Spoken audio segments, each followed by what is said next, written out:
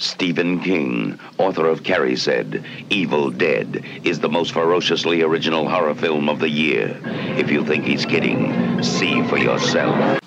I have seen the dark shadows moving in the woods, and I have no doubt that whatever I have resurrected is sure to come calling for me. It was the woods themselves. They're alive. Evil Dead. They got up on the wrong side of the grave. Evil Dead from New Line Cinema. Starts Friday at these theaters. Check your newspaper for times.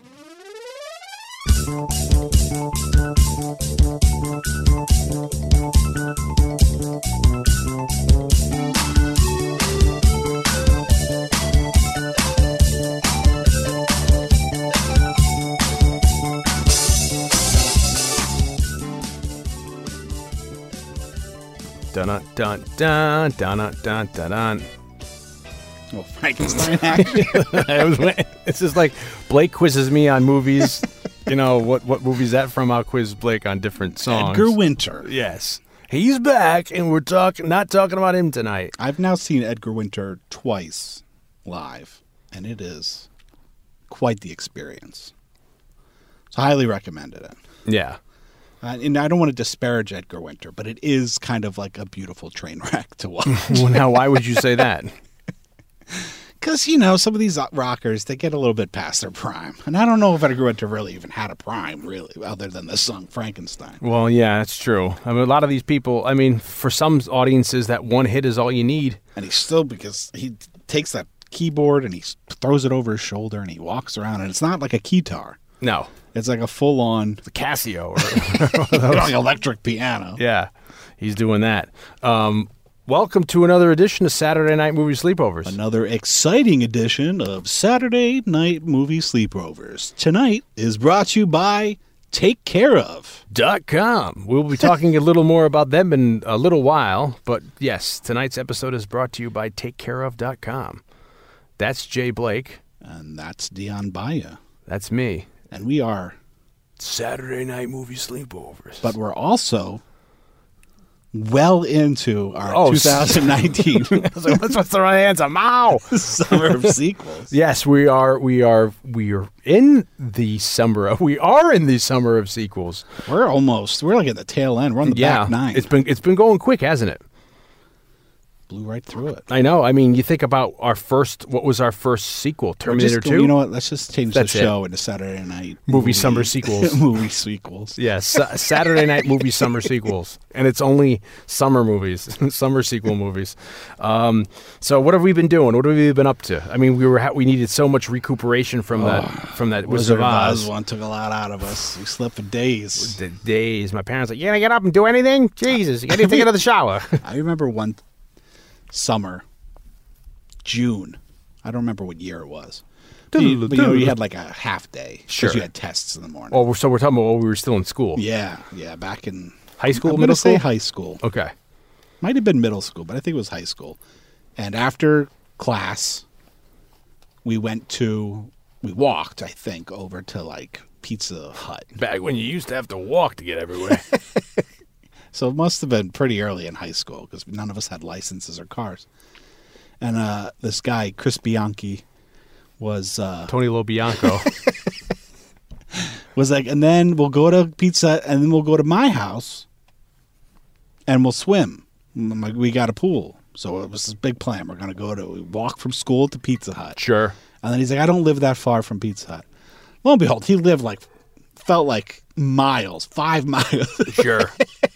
We're walking like sun's beating down on you. Rural streets in upstate New York. Not the dirt roads. A lot of hills, up and down, sun beating down. And then we get to his house in his neighborhood, and then we swam all day and played football in the water polo, rugby, whatever games you play. Marco Polo. And I just remember I went home and just passed out. And then I woke up and it was still dark outside. And I was like, oh, man. And then I looked at my clock and I was like, wait, I had slept 24 hours. You mean you went to bed that night when you got home? And I didn't get up until the following night.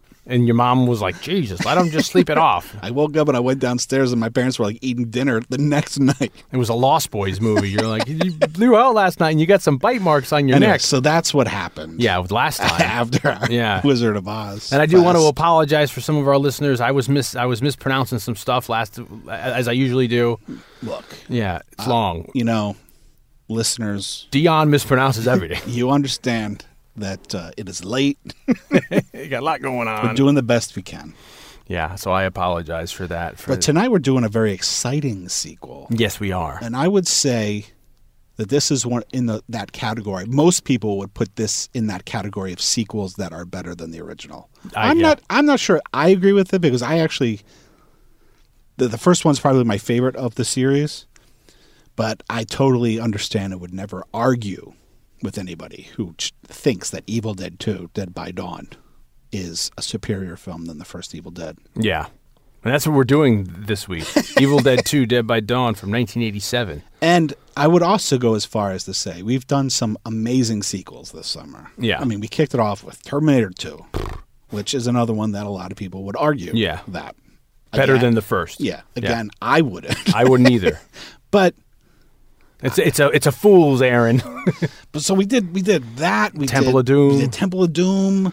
You know, we did some great. We did the other one. We did one of those other sequels. We did a lot of other stuff.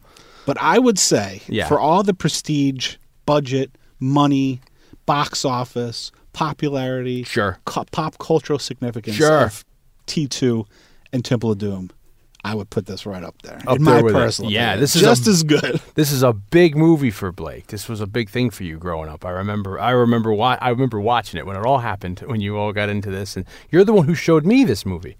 This is one of those movies where I knew the cover for years. You go to the horror movie section of your video store, and it was like up there with, for me, it was like Dawn of the Dead or Day of the Dead, where it's like, I'm not going to rent that. Because it just looks freaking... The cover of it with the skull with the eyes. Yeah, with Campbell's eyes. Yeah, just very scary, you know. So that was something that was like, you know, woo, that's kind of scary for me. So, and then I never made the association, and I don't know what I saw first. I'm assuming I saw them in order.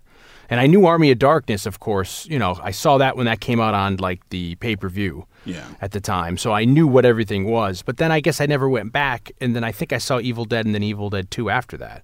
Yeah, I think I saw Army of Darkness first as well. And then it's amazing how much of a run this has had. And this is a movie which I haven't seen in probably 20 years or 25 years. You know, not seeing it since college. So it was amazing to come back to. And, you know, this is the type of thing where I'll have questions and answers for you to have to write out. And you'll have a lot of essay. Yeah, a lot of essay, you know, so you'd have to just make sure you have your Ticonderoga pencils because we're going to, you know, talk about. We should get into this. So we have a lot of things we should get off the top here where consciously or unconsciously, Blake, you have a huge affinity for Bruce Campbell. And you've also then sidelined that into other things where that was, you know, like a hobby of yours, reading up on him, reading all his stuff, and then you've interviewed him, you were in contact with him, you hung out, you've done stuff. I mean, you know, I haven't hung out. Yeah, I know, I kid, but you know, you have that, and then when you were teaching, you know, so like all this knowledge of over the years of Sam Raimi and then Campbell all comes together for this hodgepodge of knowledge that's going to be dropped off the top shelf onto us tonight. Yeah, this is our second Bruce Campbell film. Correct. Really early on. Probably runaway hit. Probably too early on. We covered a lesser-known Bruce Campbell classic called Mind Warp. And that was the first time I'd ever seen that, was for the viewing of that for this podcast. That's probably like... That was our within the year. First 10, I'd say. Yeah. 10 episodes in or so, we did that one. Really on when I was like, let's throw out shit that people never heard of. Sure, come on, this is going to be a cult classic. And, you know, it was Angus Scrimm, you know, right? What other movie are you going to see? It was the first... There was a point there in the late 80s or early 90s when Fangoria decided that they were going to try to make movies. Yeah. Or not try. They were going to make movies. And they did it. And Mind Warp was the first film that they made. And it's a crazy, go back and listen to the podcast we did on it, but it's a really good movie because it mixes all these genres of like almost like a Total Recall or Yeah. futuristic There's a on little bit different of a planets. Matrix thing going on. Matrix, they're digging in the mines. There's all kinds of you may even get those creatures from Beetlejuice up on the desert. You know, I mean, a lot of crazy. There's Dune action going on. You know, sexy Bruce Campbell doing stuff. You know, looking all leading man. And here, I feel like Evil Dead 2 is like Campbell's in his prime. You know, this is right before Briscoe County Jr. This is where he becomes a leading man. Yeah, is this movie here. What's your history with this? This film, I probably didn't see this film until we were in college. Yeah. To be honest with you. My history with Bruce Campbell is that I was a huge fan of the Adventures of Briscoe County Jr. As was I, full disclosure. When it came on, I remember when it was premiering, I think I might be wrong, but I think it was like in the lineup of like Father Dowling Mysteries and the Young Riders. So that was my night. I was like, I'm watching Briscoe County, I'm watching the Young Riders, and I'm watching myself some Father Dowling, you know? Fox was still an early network then, and so they had, by that point, they had 21 Jump Street. Yep. That might have even been coming to an end soon. But they were kind of now going in a slightly different direction, and that's when they introduced X-Files, was right around that time, and The Adventures of Briscoe County Jr. Were they? I have a memory of them, Briscoe, being a little earlier, but it could just be all because everything around the matches. same time. Yeah. I think they even might have been on the same night, although Briscoe County, because it was more of a family-friendly show, was the lead-in, if I recall correctly. I could be Yeah, because I mistaken. remember watching the pilot. I remember watching that night of X-Files as well, and it was something that I knew because I knew Billy Drago. God rest his soul. R.I.P. R.I.P. Billy Drago. Because I was a huge Untouchables fan at that time, and I'd seen him in Delta Force 2, and he was the heavy. So I was like, oh, I'm going to love this show. But then it only ran John like a Bly. season. Yeah, and it's such with the orb and all that. It was right up my alley, and It might be 2 seasons, Yeah. or a season and a half or something. It does kind of, if I recall correctly, because I did watch it a couple years ago. I think it wraps up the story of the orb. Oh, that's cool. But then, anyway, so I was a fan of Briscoe County Jr. And then when I was in high school, I was at a party and there was this crazy movie on and I didn't know what it was called. And so for years, I was always like, there's this movie with little people, and there's a chainsaw fight. And everybody was always like, it's Army of Darkness. So I just went out and I bought Army of Darkness. Yeah. And I watched it, and it was not Army of Darkness. But I fell in love with Army of Darkness. Flash forward several years, I think our junior year. I remember when you discovered what it was because I was a fan of that movie. It was movie. in your room. Yeah. We were flipping the channels at college, and Phantasm 2 was on. And it was in the middle of the chainsaw fight with the guy who's in all of them, the milkman, or what is he in? I forget his- Reggie. Yeah, he's fighting, and I had seen that prior, and you're like, hold the phone! And I was like, this is that fucking this movie. is the thing with the long chainsaws and the people. And we just mentioned, Which is weird because I had seen Phantasm but not the second one. before that, but it never... Well, because the second one's I never put 2 and 2 together. the second one's as a departure. They had more money Yeah, and it stuff. still had Reggie, but they replaced the actor yeah. Baldwin. It's the secret Baldwin. Yeah, one of the, and then, but we talked about it last week because those 2 guys in Return to Oz, the orderlies, reminded me of the 2 because those guys freak me out with those Undertakers with the orbs and at the end Yeah. with those balls and that. But so you saw that crazy ass chainsaw fight with the dude in the gas mask, a la like Saint Valentine's Day. What is the name of that movie? My Sweet Valentine. My Sweet Valentine. Yeah. And you were like, that's the movie, and then, but still you vicariously was looking for that. You went and got Army of Darkness. And so that was my introduction. I was like, oh shit, this is fucking Briscoe County Jr. Yeah. Yeah, exactly. And that's how I think a lot of us knew him. And you think about how much of a turn his career must have taken from doing these Sam Raimi movies and stuff. And then all of a sudden he gets a freaking primetime family Fox show, Fox, network Fox. And then eventually you find out that Army of Darkness is the 3rd in a series Yeah. called The Evil Dead. And then you start picking him up. Like, I remember he's in the opening of Cotton Gold. I'm like, hey, look, it's Bruce Campbell. You see him at the end of Darkman. Hey, look, it's Bruce Campbell. So you start noticing him, and then, you'll realize he's everywhere. And then full on into my college obsession with Bruce Campbell, Dion sat through many a movie I did. that had just Bruce Campbell for like 3 seconds. It's because I love you. It was amazing. Because I was like, oh, let's get this. He's in this. Yeah. And then he's just like in the first scene. Yeah. Well, I mean, also I knew him too because he's in one of the Maniac Cops, isn't he?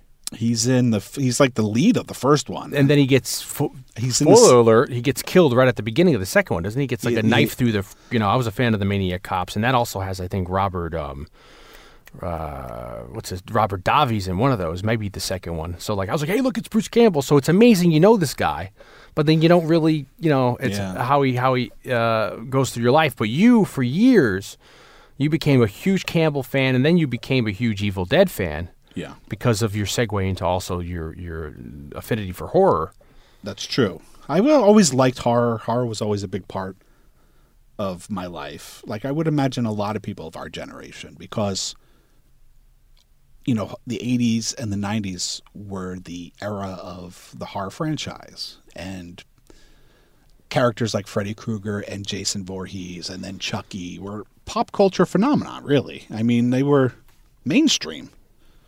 And everybody knew who they were, even if you didn't like horror. And then there was a lot of horror television shows.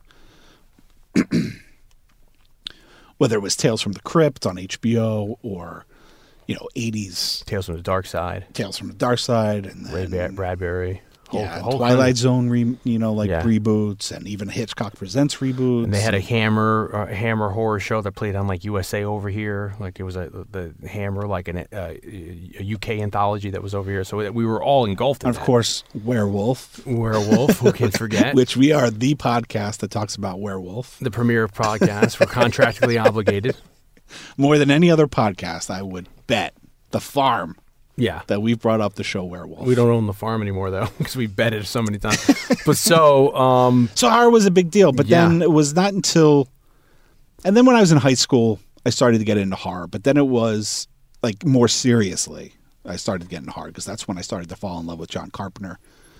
You've all heard this story many times. And then we got into college, and then I really went whole hog.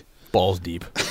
I was balls deep in horror. Yeah. I was like, Blake, get on the horror. What's going on? And horror, and I loved it. Yeah.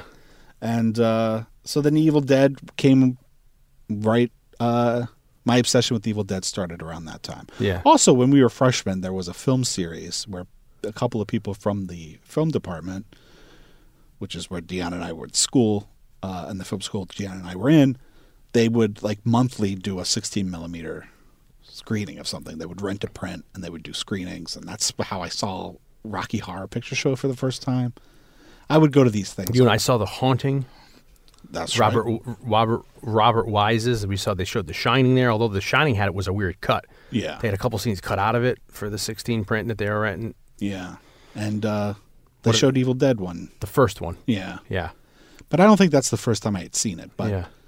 So I was just waiting Evil Dead. And also, too, I think the reason why I liked it back then, too, was because it was doing a lot of stuff that we were doing in school at the time. I know we annoy some people when we bring up our collegiate years. You know who you are. Yeah, but I think it's relevant here because that's what we used to, it was Raimi. It was almost like Robert Rodriguez. Raimi had to do things on the cheap, and you'd see stuff. So it was like, oh, I want to imitate that. I mean, going back and watching this movie tonight, almost every single line that Bruce Campbell utters, I have a frame of reference of Blake doing it in a scene that we had to do for school, or just reinciting it while we're in the car driving with his friends. Everybody, every single line or the cadence, it's so. I haven't thought of it for so many years. I'm even worse with Army of Darkness. Army of Darkness is just chock full. I mean, it's like the subtlety that I've learned of the Bruce Campbell way of acting from just watching Blake imitate Bruce Campbell in Evil Dead 2 is amazing. Now, a question I will say to you that sometimes you'll pose to me, I wonder nowadays how many audiences that are younger than us have seen this movie. Certainly, we've had that show that just came. What was that on? I was on Stars. Ash versus the Evil Dead. And I don't know how popular that was, and if that was going after a certain audience like us who are into that. But I wonder now, going back and watching something like Evil Dead 2, is it as popular as it once used to be? And also, it seems like for me, it's like almost the styles have changed. Patience, way of telling movies, some of the shots, and I wonder if audience will still appreciate it for what it was then. Now, Yeah, I don't. It's a tough question because I really don't know. I don't know. And this has we've brought this up before in other aspects of podcasts where we talk about this kind of thing, which is that like I have no frame of reference as to what people of a younger generation have seen. Yeah. The ones I talk to or what's rare, you know what I Yeah. mean? Somebody I guested on a podcast called Hellbound for Horror a couple years ago to promote my book, and he asked me to come up with a list of a short list of horror movies that I thought were underappreciated. And I was like, I don't know what's underappreciated. I mean, when we fell in love with a lot of this stuff, it was underappreciated. it was underappreciated. It was hard to find. Yeah. You had to hunt. You had to dig. Yeah. A Maniac, Zombie, all these movies. You know, luckily, companies like Anchor Bay Entertainment at that time were starting to reissue them. On VHS or DVD. Well, not even DVD yet. Yeah, I mean, that was clamshell VHS. That was still a couple of years away. DVD. The black shell clamshell, you know. But, you know, things like Fulci, you know, us going to horror conventions in like 97. Getting Life Force. 98 and like Yeah. digging through and getting like old, you know, beat up VHSs or European cuts of movies, yeah, you know. Or like the bootleg VHS off of a Japanese laser disc was always a big deal. Yeah. Because when I talk to kids nowadays, you know, I'll bring up Vincent Price, and they're like, I don't even know who that is. And I'm like, do you know the song Thriller? They're like, we kind of think so. I'm like, you don't even know Thriller? I don't even have that frame of reference anymore. Or, you know, so it's like, I'm surprised sometimes at, you know, and it goes to that greater question where we talk about, like, what's in the public psyche anymore. You know, there's tons of stuff that I think people are into that we're not into that fills their lives. Sure. But now that, you know, we're kind of like, it's not sitting on top. We're kind of, you know, we have our little niche of what we like to watch, what we like to listen to, whatever, you know. Yeah. Obviously, I think a younger generation who are horror fans Sure. will probably 9 times out of 10 have seen at least one of the Evil Dead movies, if not all of them. And also, too, I feel like in the old days, you had more of an opportunity to because you were walking into a video store and like, what am I going to rent tonight? And you look at the boxes. Where now, I guess you have that to a certain extent, but I feel like flipping through selections on a streaming network is just not the same. well, you know, one, you got the problem of like, it'll take you all night to find the movie, and then you don't want to watch a movie because it takes you an hour. Then two, I've realized now that since all these mamma jammas are generating their own content now, all those old classical movies are no longer available for you to find. So I think this is something you even put on social media recently, where it's like, I was going to reply back to you, like, you just got to start getting the discs in the mail again, because now that they don't want, my suspicion is they don't want to pay the licensing. So they're just now generating their own content to compete. And then, because back when I started saying take Netflix streaming, you know, I can get anything. I had Kojak on there, blah, real niche stuff, where now it's all their original. And then if I want to look for that stuff, it's not available, you know. So it's harder now for you to like randomly, unless it's on like a Shudder or something that's genre specific. Yeah. You know, to just walking into a video store, perusing the racks, and then you're like, oh, this looks crazy. This skeleton with eyes, Bruce Campbell eyes, you know. Well, you know, going back to kind of something that you brought up, you were saying just a few minutes ago, which is, you know, something about Sam Raimi's movies. There was something appealing to them for young people that wanted to make movies. And there's a term that I use that Deanne knows, which I say, a movie that makes me want to make movies. There are certain movies that when I watch them, they get me excited for filmmaking. Sure. Makes me want to go out and make a movie. Sure. Usually they're movies that are on a lower budget but accomplish so much. Fistful of Dollars is one of them. The first Mad Max is definitely one of them. When I watch those movies, I'm like, holy shit, like these movies were clearly done, shoestring budget, but look what they accomplished. Sure. That's very exciting. Evil Dead, the first Evil Dead is definitely like that. Makes you want to go run out in the woods and make Like, a grab movie. your friends, get my camera, we're going out in the woods. Before we get any farther, we should take a moment to talk about our sponsor this week, Care of. After these messages, we'll be right back. Blake, I've been feeling so fatigued lately, I got to tell you. How so? Well, you know, I just don't have the energy or the stamina anymore. You know, I just can't get through the day without wanting a nap. And, you know, I've been thinking maybe I should start taking some vitamins and, you know, taking some supplements to get me back into the flow and feel like a younger Dion. Well, Dion, I happen to know that you already do take vitamins. You got me there. And for all the listeners out there, we have just recently started our programs with a very special company called Care Of. Care Of is a subscription service that delivers vitamins and supplements customized to your specific health needs. Yes, Care Of lets you take a short quiz that you can answer questions about your diet, your lifestyle, your fitness, your health goals, and they put everything together and they give you a personalized plan that's just for you. But ultimately, you get to choose what you want to get, which is fantastic. I went on, I did the 5-minute quiz. I like them tailoring, this is what you need, A, B, and C. I said, okay. And then they come in these great little packets. They set you up.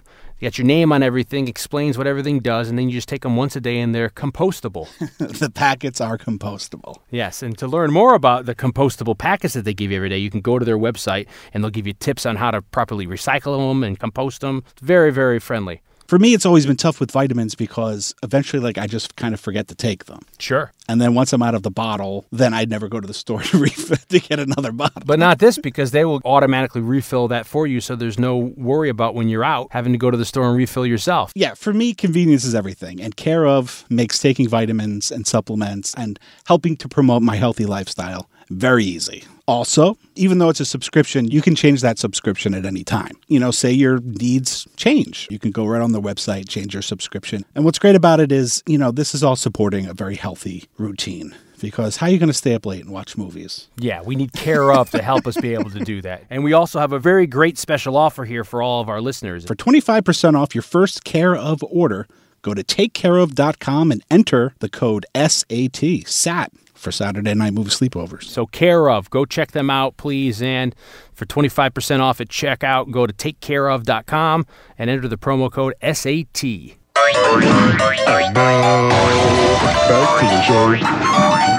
Back to the show. And now, back to the show. So, it is rare. I have that, and to bring up film school again, I felt like the big problem for me going to school was that you start psychoanalyzing these movies, so you don't enjoy them as much anymore. So I had a long time where I was watching these movies, and then I'm thinking about, how they're being shot or how they look aesthetically with the script, the plot. And I remember for me coming out when the first Pirates of the Caribbean came out, I went and saw that in the theater, and it kind of reminded me of why I like movies. Yeah. So that's a different category. Yeah, for so me. it's like there's the movies that make me want to make movies, yes, and then there's the movies that remind me why I wanted to make movies. Yeah, so that's what I was going to make the distinction, where there's these movies that are just like, it makes me why I love movies and makes you want to go do something like that. And then there's these movies like The Night of Living Deads or these shoestring budget movies that are like, I want to just go grab a camera or something, or I guess your phone now and go make a movie, And I wonder, I don't know if that's for everybody who are into movies. Is that maybe people like movies, but then there's maybe the people who also want to go make something out of it. Yeah, I mean, there are people that want to make movies for sure. I find horror specifically is the genre where I would say most horror fans would like to make a horror movie. Yeah. There's not, obviously there's people out there that want to make dramas and comedies and all types of films, but there seems to be like the die-hard, passionate horror fans. They all want to go out there and do it. Yeah. And so that's why something like Evil Dead, or, so many of the great low-budget horror movies of the 70s and the 80s are so inspiring. Yeah. Because they are accomplishing something special. And groundbreaking sometimes, and too. Sometimes groundbreaking. One of the things I love about Sam Raimi is off the top of my head, there are just a handful of filmmakers that I can think of whose style is impressive, but even more so fully fleshed out in their first feature. Most filmmakers, they start and then they develop a style over time, or maybe it's the restrictions of having no budget or whatever it is. But there's a handful of filmmakers that I love that, when you watch that first film, it tells you everything you need to know about them as a filmmaker. Sure. Evil Dead is a perfect example. Something like The Bird with Crystal Plumage by Argento is another one. That was Argento's first feature, but yet it is the blueprint. Everything else that Argento does after that is basically most everything. It's just a variation of that exact movie. Yeah. And stylistically, everything that, most of Argento's obsessions are there. Cronenberg, to a certain extent, with Shivers, is kind of like that. But Raimi is definitely one of those guys because stylistically, Evil Dead, the first Evil Dead, is so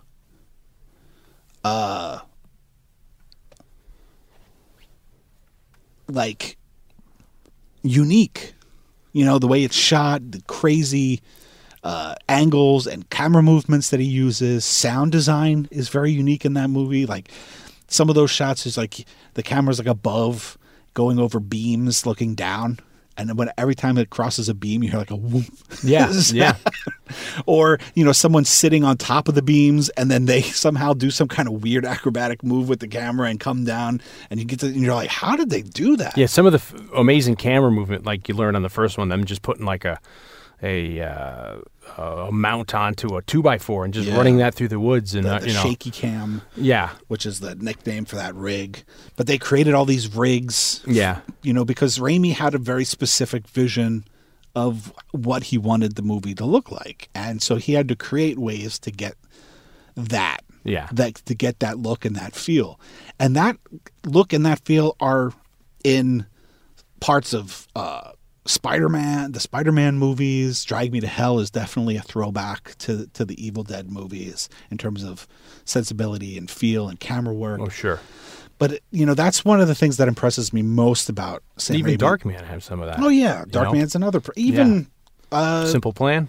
Simple Plan has a little bit of that, but definitely Quick and the Dead. We saw that in the theater, Simple Plan. We did see Simple Plan together. Quick and the Dead, you're right. That's like his homage to the spaghetti westerns. His homage to spaghetti westerns and Leone, and because Leone's another filmmaker who had a very specific style, but then Raimi takes that homage of that Leone style and then turns it up to 11 Raimi style and just gets absurd with it, which is what I love about that movie. Because it's like not just the close-ups of the eyes, but now it's like crazy, zoom ins that are racking and the camera's going Dutching from one side to the next. It's just, he's a very unique filmmaker. So obviously not all the movies, For the Love of the Game or whatever that Kevin Costner baseball movie. It's been so long since I've seen that movie. I doubt that there's as much stylistic camera work in that movie it's still as iconic. Other movies. But he's also an interesting director that, I guess you can even equate him to like a Peter Jackson, where they start in such a weird genre making these low budget movies that then they're able to segue out of that and make a transition to straight feature length or straight genre pictures that are mainstream. Sure. Where Peter Jackson's doing the Lord of the Rings movies and he's doing the Spider-Man movies at some point, so that's quite an accomplishment to go from these kind of movies to making these mainstream, hugely big budget films when you're starting doing like Dead Alive or the Meet the Feebles. Sure, Crime Wave, like these, really low budget movies that are actually, you think that sometimes these filmmakers stay in that niche, and then their stuff either gets better or gets crappier, and then you endure it because you like them. But they're able to actually just transcend, and become do a Wizard of Oz movie, do a Wizard of Oz movie, exactly, or do a superhero movie, or do Tolkien, So what impresses me so much about him is that, as crappy as the production values are for Evil Dead with the low budget, and that the acting's a little stiff, for all the quote-unquote flaws that somebody might put onto Evil Dead, it is a very impressive movie. The first one. Yeah. And it's a straight movie, right? It's people laugh at parts of it, but I don't think any of that's intentional. They laugh at a campiness about it. And this is one of the ones that kind of, you get into this movie, and this movie you start realizing, I don't remember in my first viewing if I knew the joke. Yeah. Then if I was like, am I supposed to be laughing? But then you start seeing it does get slapsticky. It becomes like Arsenic and Old Lace, where it's like... Yeah, two definitely, there's a different transition from... First one is more of a straight horror movie. Second one is more of a horror movie with some crazy comedic elements. And then the third one, Army of Darkness, is a comedic movie with some horror elements. It's like the Lethal Weapon movies. Exactly. It's the Lethal Weapon series of the horror movies. Of horror movies. So yeah, it's amazing. And then this is, what is that? The first one's 1981. Well, here's the thing. Here's an interesting aspect to Evil Dead is they make the first Evil Dead like in the early 20s, like 1920, something like that. In 19 or 20, not back in the 19. It was a silent movie. They were Raimi. They met in high school. Well, Raimi and Bruce Campbell met in high school, and they became friends. And they would make movies on Super 8mm and stuff like that. And then Raimi went to college, and that's where he met Robert Tappert, who ends up becoming Raimi's producer. And then they decide to make a feature. Now, they liked horror movies just fine, but they chose to make Evil Dead their first feature, a horror movie, because you could make a horror movie on a low budget and get a good return. Especially at this time when they're doing it. Especially like in the eras of drive-ins and grindhouse theaters. Like this was a way to kind of get your foot into the door of filmmaking and make a movie that's profitable. And we got, Spielberg, freaking Romero, maybe Coppola, Carpenter, all these people. Oh yeah, Tobe Hooper, Texas Chainsaw Massacre. Yeah, all the that was how you got in. Yeah, and you either went if you were fortunate enough to go like the Corman route and go through like the Corman school of filmmaking, like a Cameron did or something. Yeah, yeah, or you go. And you somehow make an independent movie on your own or through other producers. But you make a low-budget horror movie. It was a way to make a first feature that was profitable. So that's why they make the first one. So they make that in 79 and 80. 1979 and 80 is when they make it. It takes a long time. If we ever do the first movie, we'll get more into the specifics because it's a fascinating story. It premieres in 81. They shoot all that in Michigan, too, where they're from? Well, they shot... No, they shot it somewhere else. Like down south? The cabin was down south. Yeah. And the Carolinas or something. Yeah, because we didn't prep for it. I can't remember specifically where the cabin was for the first one. There's a lot of horror fans that are very angry at They just dropped their pen and walked out the room. Like, I'm not listening to the rest of this bullshit. This is poppycock. Got a lot on my mind. But then it doesn't get released until 83. Yeah. It's marked 81. Because that's when it premiered, but it premiered in Michigan. It premiered in Detroit. 313. I like Detroit. Sorry. And but it doesn't come out to 83, so they start making it in 79. It doesn't get released until I think 83. So that's a long. So they spend they spend the majority of their early 80s waiting for this feature to get picked up and get distributed. And to come out. And Campbell's doing his own thing, right? He's starting to act and stuff. He's probably off doing other things. And yeah, well, Campbell did a local Michigan soap opera. I'm not sure about the years. Yeah, you can find commercials like local Michigan commercials that he was in. And is it in the Detroit area? Are they that? Yeah, they grew up outside of Detroit. Yeah, and I'm not sure when Maniac Cop is, what year that is. That's but it's got to be 87. It might be right around the time of Evil Dead 2. Yeah. And Raimi's mentality or his thought process is, like, hey, I made my horror movie. Let's move on. Like, he didn't want to make another Evil Dead. Sure. So they make Crime Wave. Yeah. I think it was Ethan Coen was the assistant editor on Evil Dead. In New York, they edited it in New York. Ethan Coen of the Coen brothers, and so then they formed a relationship with the Coen brothers, and so then they helped the Coen brothers. To make Evil Dead, they made a short film that they could shop around and say, like, look, this is what we want to do in a feature form. So the Coen brothers decided that they're going to make a trailer for Blood Simple, which is a movie that they wanted to make. So then they kind of helped the Coen brothers make that trailer. Campbell's in that trailer.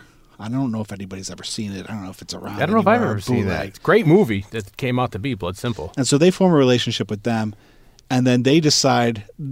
Then Raimi writes with the Coen brothers his second feature, Crime Wave. Yeah. Which was a vehicle that was going to star Bruce Campbell. It's also important to point out that Bruce Campbell is also the producer of the Evil Dead movies and Crime Wave. Him and Rob Tappert are the producing team that produces Sam Raimi's movies. So Campbell's not just the actor in these movies. He's also a producer. But a studio comes on to, make Crime Wave, and then that's kind of when, the shit hits the fan. They don't want Campbell. So Campbell gets bumped down to a minor part in the movie. He's not starring in the movie anymore. They eventually the studio wants to make cuts on the movie. And it's an odd movie, you've told me. If you've ever seen it, it is loopy. I mean, we talked about Gremlins 2 being like Whacktown. Yeah. It's another summer sequel. That's how long ago that was. Crime Wave is Whacktown times 1,000. It is a loopy, crazy live action cartoon like you wouldn't believe. And we did Mind Warp, but we also did a special a little while ago called The Fake Shemp, where we did kind of like a sidecast on Bruce Campbell, and we talk all about Bruce Campbell. And I think we talked a little more about Crime Wave there, and you can go find that in our back catalog here or on our old site, podwits.com. But it's also, who's in that? It's, I forget, it was somebody, there's somebody big in that. I for some reason, I'm thinking of the guy from the guy from Blade Runner is in it. Yeah, that's what I was going to say. It's the guy from The Fifth Element in the Blade Runner who passed away now. Yeah. He's in it. The guy's in the beginning of Blade Runner. He's with one the turtle. He's one of the replicants. He's in it. And there's some crazy stories involving him. Yeah. And the only reason why Crime Wave is important in this discussion is because if it wasn't for Crime Wave's disastrous failure, because it comes out and doesn't do well, right? Yeah. Not only does it not do well financially, but it was a miserable experience for them as filmmakers. There was their first, foray into June Foray, Ken Foray, June Foray, into studio filmmaking, and it was a miserable experience. And is it black and white too? No, there might be black and white sections. It's been a long time since I've seen it, but it's not in black. Maybe I've seen stills. Yeah, and so that fails. It was a miserable experience, and so then there's the idea of, okay, if we want to keep making films, what can we do that's going to make money? Because they already have one. They already kind of have two flops? No, Evil Dead did well, but it just took a while. Yeah, it took a while to get made. You got The Con finally, I guess. Stephen but King also enjoyed because it. It's their first movie, and they took money from so many local Michigan investors. It probably took forever for it to actually become profitable, so that they could actually make money on it.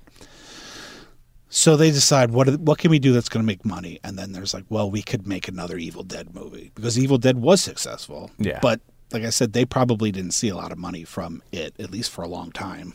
So they decide, all right, Raimi was not interested in doing another horror movie, but he says, okay, let's do Evil Dead 2. And they talked about, while they were doing the first Evil Dead, if they ever did a sequel, right? They had an idea when they were shooting Evil Dead. They had an idea of if we ever did a sequel, they were thinking of the medieval times, right? Yeah, there's allegedly it's been said that Raimi's, if he was going to do a sequel, it was basically what Army of Darkness, the concept of what Army of Darkness became. I don't know if the feel of what Army of Darkness is, that wacky craziness. I don't know if that's what he had in mind, but the concept of putting Ash, the character of Ash, which is Bruce Campbell's character, in medieval times. See, for me, it seems like back when they had the thought of it, or if Evil Dead 2 came out that way, that it would have been a little more on par with a Time Bandits, or a Terry Gilliam, before you jump the shark almost by the 90s with Army of Darkness. I mean, Army of Darkness is a great fucking movie, but it is certainly a departure from the first one. So yeah, you're right. I wonder if they had been able to make the movie then in the 80s or late 80s. Yeah, I don't know if it would have been as goofy. Yeah, it would have been just goofy especially because they were coming off of Crime Wave, which was super fucking goofy. Yeah. I mean, it really is like a Looney Tunes cartoon and to life. It's weird, too, because they have the fake Shemp, all this stuff, explain to people what the fake Shemp is, and then there's the affinity for the Three Stooges and the slapstick, which comes in here, too. Yeah, I mean, you start to see that with Crime Wave. Fake Shemp there was a period when the Three Stooges were making their shorts back in the day where Shemp had like a heart attack or a stroke. I know Curly had a stroke. Yeah. I don't remember what happened to Shemp, but Shemp, I don't know if he died. Shemp's an original brother to Mo, and I think Curly's the other brother. Yeah, go down the Three Fine, Stooges. yeah. So you got Mo Howard, Yep. Shemp Howard, and Curly Howard. And then Larry Fine. I think he's like Feinberg, but he shorts it to Fine. Yeah. And so when they were originally with Ted Healy, it was in Shemp. Vaughnville. It was Shemp. And it's weird because Ted Healy is a straight man, and he would pull comedy on them, and then they realize, well, this guy's a drunk. We don't need him. We want to go into talk. He was a straight man. And it was like Ted Healy and his Stooges. Yeah. And we talk about Ted Healy in the Mad Love. Because he's in Mad Love. Because he's actually in the movie Mad Love. And it's one of the only screen where you get to see him on screen because they had the idea like, hey, vaudeville's starting to die. People are either going to radio or going into TV or movies. I'm sorry. And he was like, I don't want to go do movies. And they're like, let's just drop him. And he was like an abusive drunk. Yeah, on stage, he would get hammered during their performances and he hurt them, Like really hit them. Yeah. So they drop him and they left, and then they became what we know now, the Three Stooges. So when they become the Three Stooges, I think they, if I'm not mistaken, I wasn't planning on a discussion about the Three Stooges. So I'm going off the top of my head knowledge that I have about the Three Stooges. But I believe they started out with Curly. Yeah. Even though Shemp didn't want to go. Shemp ended up actually having his own film career. You see him in some of the Jerry Lewis movies. He's in. I think he's the.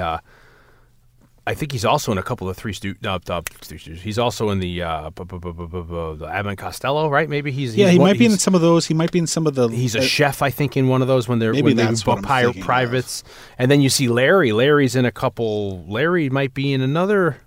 Larry's in the Marx Brothers, right? Isn't he like someone who's trying to return something in the big store? So you see that, you see. Anyway, so Shemp didn't want to go on with the Stooges. I think he went on to try to have his own career. And so then they got their little brother, Curly. I don't remember what his real name is. Yeah. And they had him shave his head. And because Curly was actually like a ladies' man. Yeah. And he actually was very depressed having to shave his head to be that character. So then they get Curly, and then Curly has a stroke. Yeah. It's really sad. So then they bring back Shemp that they can continue. And they got to put him also there's an issue where they at the time, I don't know what their finances were, but he had to be maintained in a proper convalescent home or rehab center. And so they had to make some money to pump in to keep him getting better. Yeah. Because isn't there a movie, we haven't researched this, but isn't there a movie where he can't say anything and they come to him and he smiles, right? Remember that's something where they brought him. Gibson movie? Or you're talking about an actual Three Stooges movie? Three Stooges movie where it's there like is a skit. Three Stooges movie, but most people wouldn't even know it's him. Because I think his hair's grown out there and he's like in a wheelchair. Yeah, and they have him have a cameo in there or something. And but anyway, so Blake mentioned the Mel Gibson movie that people may forget, but there was a TV movie in the middle to late '90s. Yeah, that they was did produced by Mel Gibson. Yeah, and it had Michael Chiklis as Curly, I think. Yes, Curly. And then they were talking about doing a straight biopic some years ago, but then that turned into a Crazy Farrelly Town. Brothers. Yeah, Stooges movie. With the first appearance of Kate Upton, and the rest is history. Which was actually pretty funny. Yeah. Anyway, so Shemp replaces Curly because Curly had a stroke, and then something happens to Shemp. I don't remember what it is. The folklore was Shemp died in the backseat of a car telling a joke. That's what I always heard. And so, but the problem was when they shot all those shorts, they didn't shoot like one short at a time. They used all the locations, and so they actually shot several shorts all at the same time. So they would use one location, get everything they needed out of that location, even if it's for several different films. It's like how soap operas used to do that. Soap Yeah. operas would shoot everything out of order because you get what you need, and then you go to the next setup. So they basically had big chunks of several short movies already shot, but they couldn't finish them without Shemp. So then they got someone who was supposed to be Shemp, just in the background or like covering his face, but it was always noticeable that he wasn't that wasn't actually Shemp. So Raimi and Campbell and their crew, which included Josh Becker and Scott Spiegel, they all loved Three Stooges, and every time they saw this fake Shemp, that was their thing. Like, oh, that's the fake Shemp in this short. So then when they make Evil Dead, the first Evil Dead shot over so much time in multiple locations. They couldn't always get everybody to come back. So then they start like putting somebody else in the makeup, or they don't have Campbell, so Ted Raimi's feet walk across the floor. And so all these people that were filling in for the main cast of all these people, they get billed in the credits as fake Shemps. And so that's when Raimi and his collective start this phrase, fake Shemps. Maybe they started using it in their Super 8 days, I don't know. But on a professional level, these fake Shemps were people that were filling in for the people that couldn't be there for that day. And if you look at the Evil Dead 2 credits, they have the fake Shemps at the end, who was like the stand-ins. And even we brought up Quick and the Dead. You told me the story, isn't that Bruce Campbell was a stand-in there for maybe what's his name? It was always he was supposed to be they shot something with him and he got cut out, but it ended up being this big story. The guy who's in the Clint Eastwood movies who plays the Commissioner Gordon. Oh, Pat Hingle. Pat Hingle. Yeah. There was a scene with Pat God bless Hingle. There was a scene with Pat Hingle who plays a bartender. Yeah. In Quick and the Dead, and he didn't like the way he was supposed to act because it was like his daughter was going to be raped or something, and he didn't. He wanted to take his anger out. He thought his character would be more aggressive. So apparently, so the story goes, and I think Campbell might write about this in his first book, If Chins Could Kill. That he goes and he puts on Raimi has him go and get his Briscoe outfit and come, and they tell Pat Hingle that they're shooting this scene where it's like, now you're so angry, you're going to take it out on this guy. So then, but they don't even actually roll camera. They just do it. They pull a fast one on poor Pat Hingle. And so Pat Hingle just like beats the shit out of Bruce Campbell. And so so he gets a fake Shemp credit. Yeah.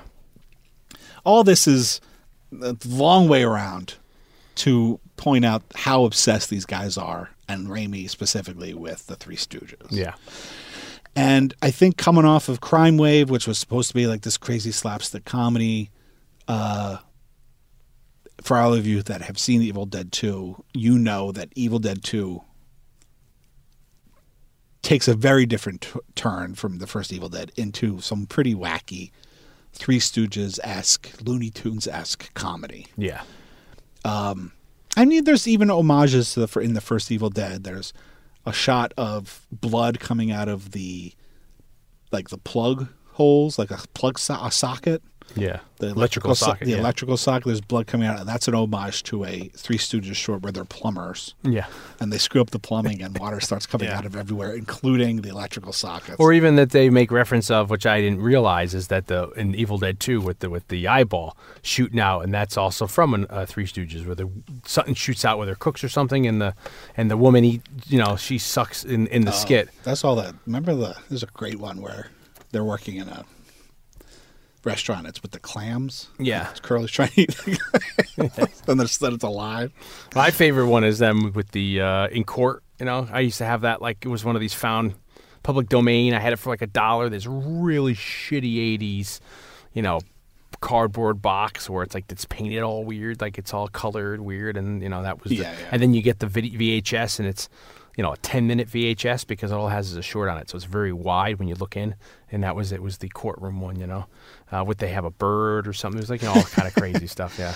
So Raimi wants, his first inclination allegedly is that he wants to make basically the concept of Army of Darkness for his second movie, but they knew that they weren't going to be able to obtain the budget for a period medieval film.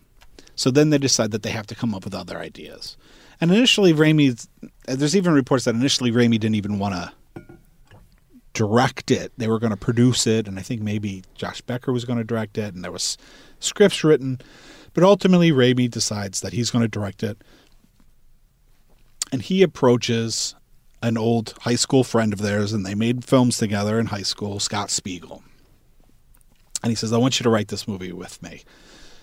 And Scott Spiegel's like, okay, but why me? Why do you want me to do it? Because his stuff was, he goes on to direct. He does one of the Hostel sequels. I mean, he's made movies. He did that one, maybe it's called The Intruder, which is a horror movie in a grocery store, like a slasher movie in a grocery store that they all have cameos in. I believe that's a Scott Spiegel movie, if I'm not mistaken. And Becker goes on to make other movies like Thou Shalt Not Kill.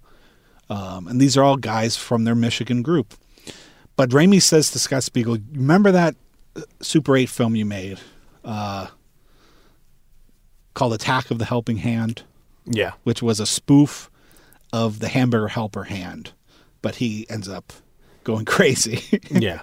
And becomes a murderer. And he said, well, I want to do that as a feature film. And Scott Spiegel's like, okay, I get what you're going for. And so then they go and they start writing Evil Dead 2. Now, I've heard conflicting stories, which is that they wrote it in Michigan. They had offices in Michigan, and Raimi and Spiegel were very easily distracted. So they had offices in an old dentist's office. And so they put Raimi and Spiegel in an office down the hall away from everybody else because they would get distracted. And then they would just hear them laughing, coming up with crazy ideas. And then the other story is that they wrote it in a house in L.A. They had a lot of weird occupants, right? And I know that they did share a house at some point with a lot of interesting people, including the Coen brothers, Frances McDormand, Holly Hunter, Kathy Bates, also apparently Kathy Bates, and apparently they read it.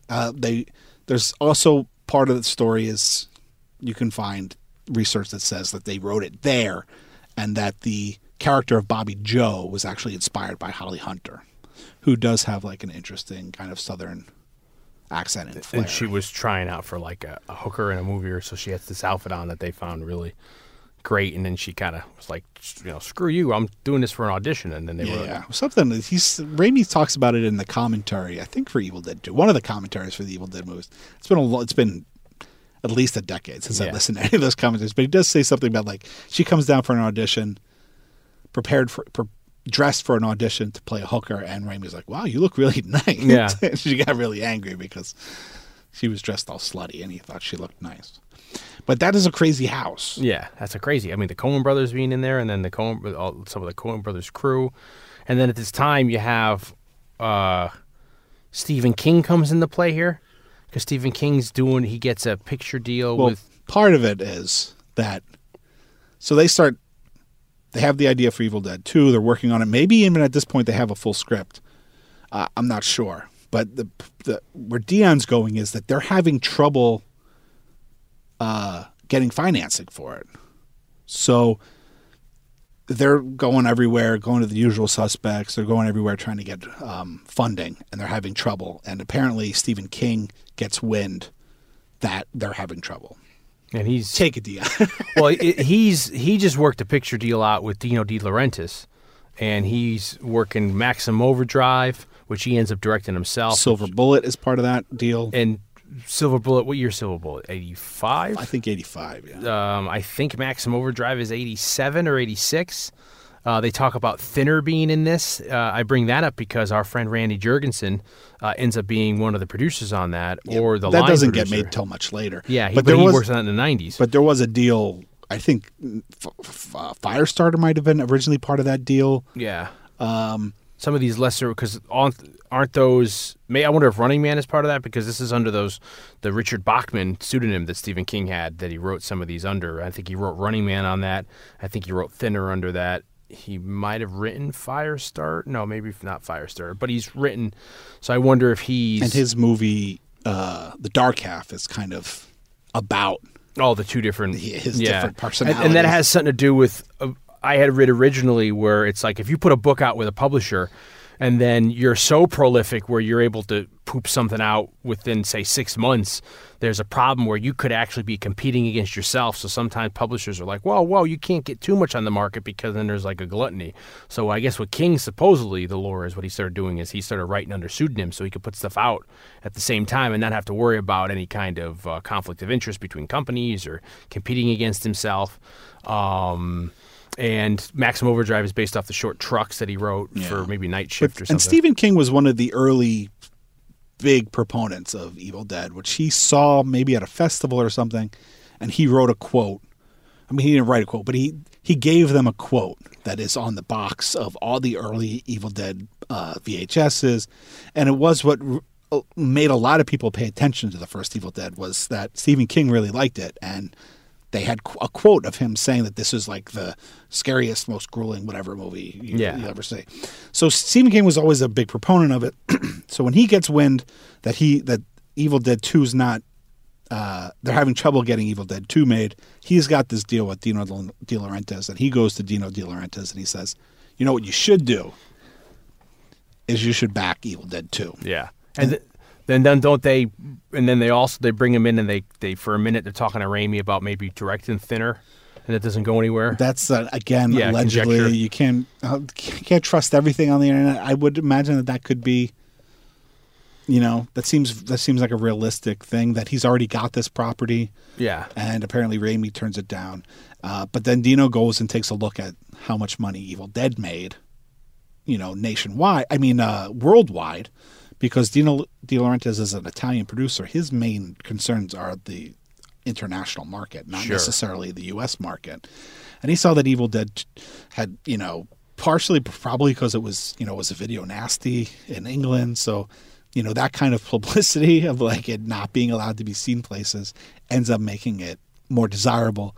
And I guess Evil Dead did pretty well overseas, and Dino sees that it made money, and he said, okay. And then he just built a huge facility down in, I think it's North Carolina, maybe, Dino De Laurentiis, and that's where they shoot. I think some of Maximum Overdrive shoot down there, but they shoot a lot of stuff down there. And then we've covered something else, and I forgot what it was. But when they went bankrupt down there, they just had an empty facility, and somebody went down and used it to shoot something in there.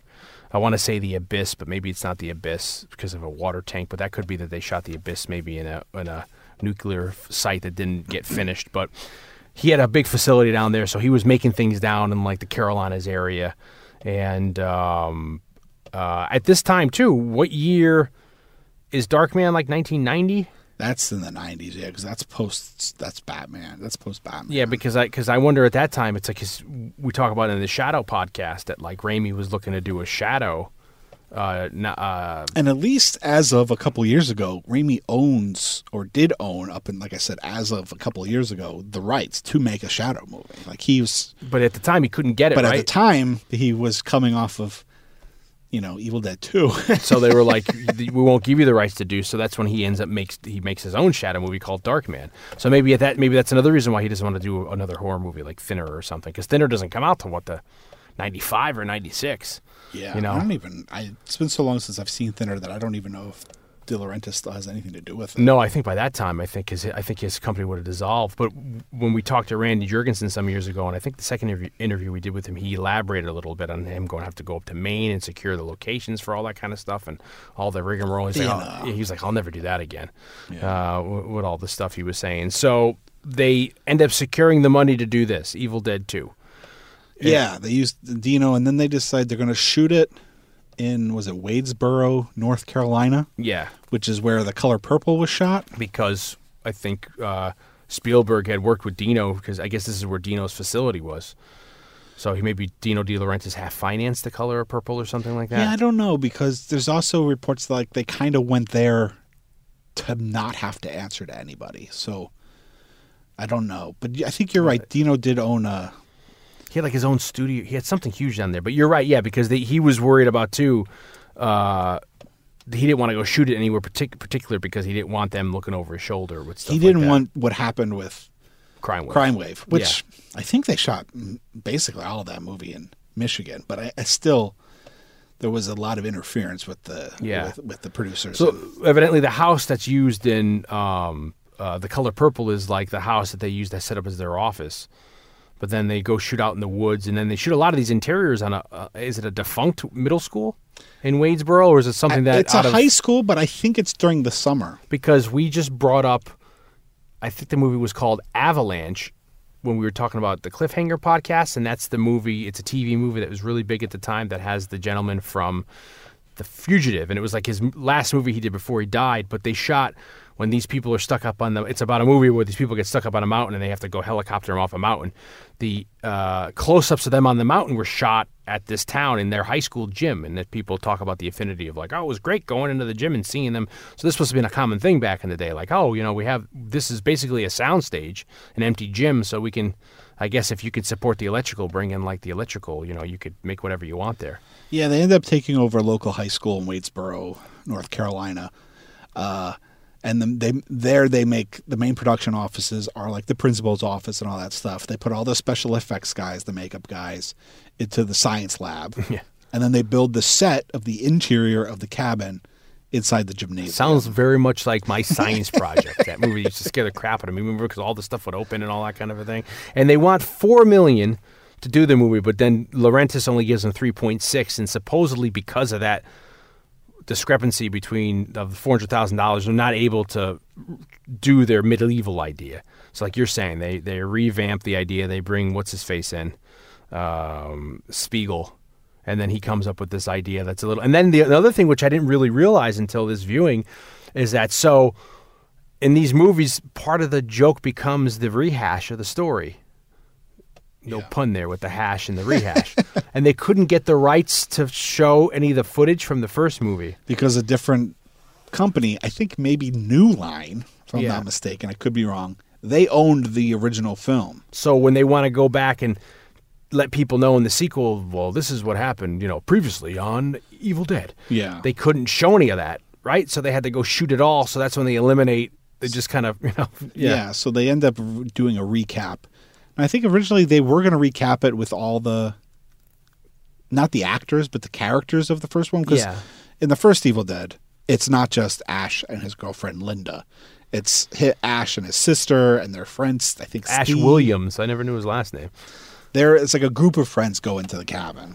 The recap, I guess to simplify things, the recap is just Ash goes to the cabin with his girlfriend. And I didn't it's just a cabin they stumble across, right? He's just like, I hope the guy doesn't come home when he's playing the piano. It's like, so it would lead me to believe either they're just driving through the woods and then they're serendipitous, like, hey, look, it's getting dark. Let's take this cabin. Or Ash is like, hey, I know this cabin in the woods that, I've been to a couple times and we can go and have a good time there and no one's going to bother us. And since they recapped it for this one, they decided to recap it again in Army of Darkness. With Bridget Fonda, right? With Bridget Fonda as Linda, yeah. And was she Bridget Fonda back then? Was that the joke that she'd done already La Femme Nikita, or I'm sorry, Point of No Return, or? Yeah, I don't know. I wonder what year that came out.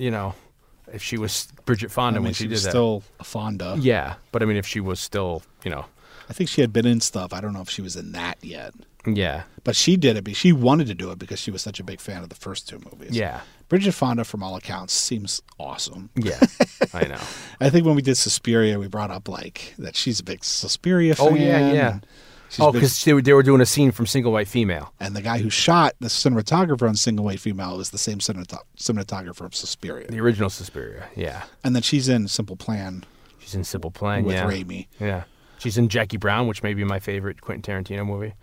But, so they have to shoot they have to shoot a recap. Yeah. And so that's how that happens. And then I love the opening with the Necronomicon, and they say, when the seas ran red with blood, that this is when this thing was written and all that. It always scared me because I remember they had an edition that came out that looked like the Necronomicon, and you had bought it, and it has that foam face, so I was always really afraid to touch it, that it was going to shut on me. That was for the first Evil Dead, but they also did one for Evil Dead 2 with a different sculpt for the face. Now, mine's pretty dried up, but because it was like foam. If you see them at conventions, a lot of them are like torn and stuff because that latex. It just dries out, right? That foam latex got really. It reminds me like brittle. It's like when you buy like one of those pumpkins with a face on it, and then you can start picking it. It's that kind of a material.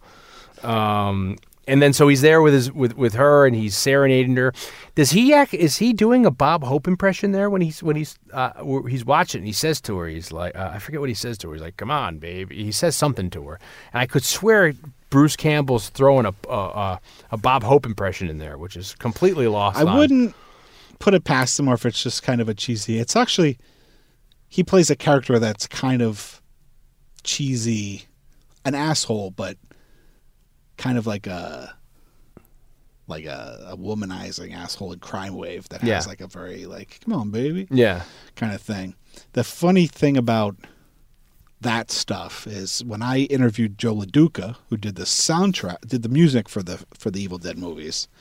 Where'd you interview him? I interviewed him on Scored to Death, the podcast. Wow. Available now. Available now.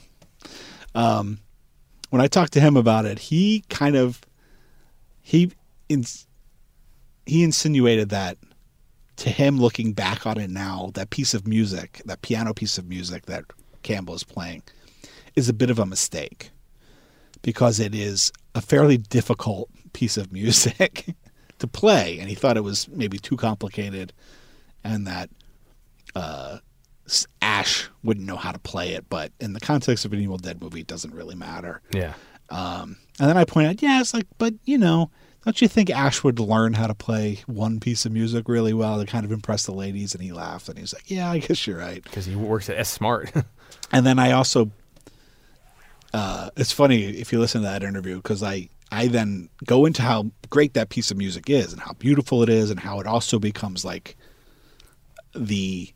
so much of the symbol of their love, and then it gets brought back later when he's got when he's burying the body or when he's in the... That's all very quick. When he kills her, he just takes her head off. He's like, and then when he's in the work shed, and she's like, and she turns back into her regular self when her head's in the vice, and then that piece of music comes back up. So I start pointing out like all these great like melodramatic moments where that music is very important. And he's like, okay, you convinced me. It was good. But I love that piece of music. Yeah. Like, I think that, like I said, that... And that's written for the second one. That's not shows up in the first one? No, there's another piece of, like... There's another love theme in the first one that's also great, but different than this one. LaDuca says... look, it kind of had to be so passionate because it's also, like I said, it's a symbol of their relationship. And LaDuca said something that I never thought of, but he kind of implied that it's Ash's love for her, not just the Evil Dead, the Necronomicon, but it's the Necronomicon combined with his love for her that resurrects her. Like, he loves her that much. That vicariously gets her to come out and do that, like... Yeah, that's what causes her to become... That's what he, like, implies. He doesn't go into, like, any great, like... Yeah. Theory about it. But he implied, I was like, that's an interesting theory, because he was thinking, like, well, the music had to be that passionate, because it's his passion that is what brings her back. Yeah. It's such a... It goes so quickly when she's they turn the tape player on, and you hear the voiceover, and you get the backstory of what happened, and then... The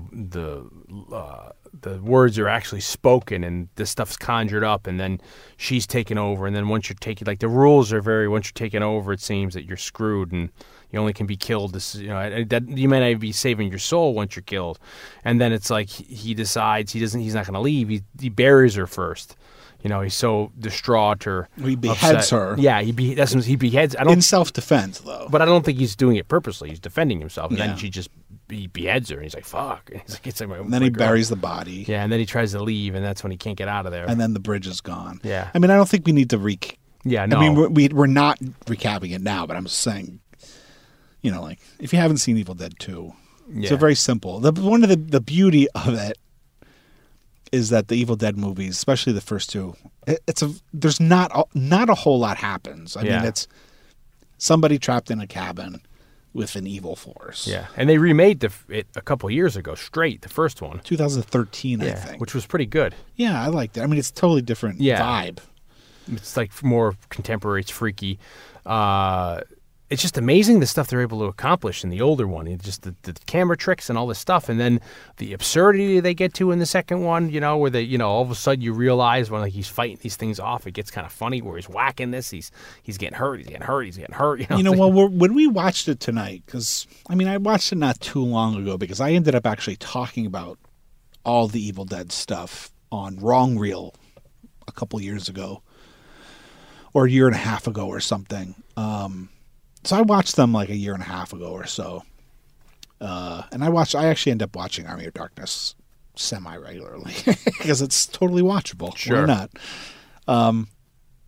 But watching it this time, I'm often impressed by movies that are totally unique. And there really aren't that many of them. Maybe they're unique when they come out, but then the success of them or whatever ends up spawning, I'm not going to say rip-offs, but, like... Copycats. Yeah, or just... Homages, pastiches. Yeah, or tributes, Tributes. stuff like that.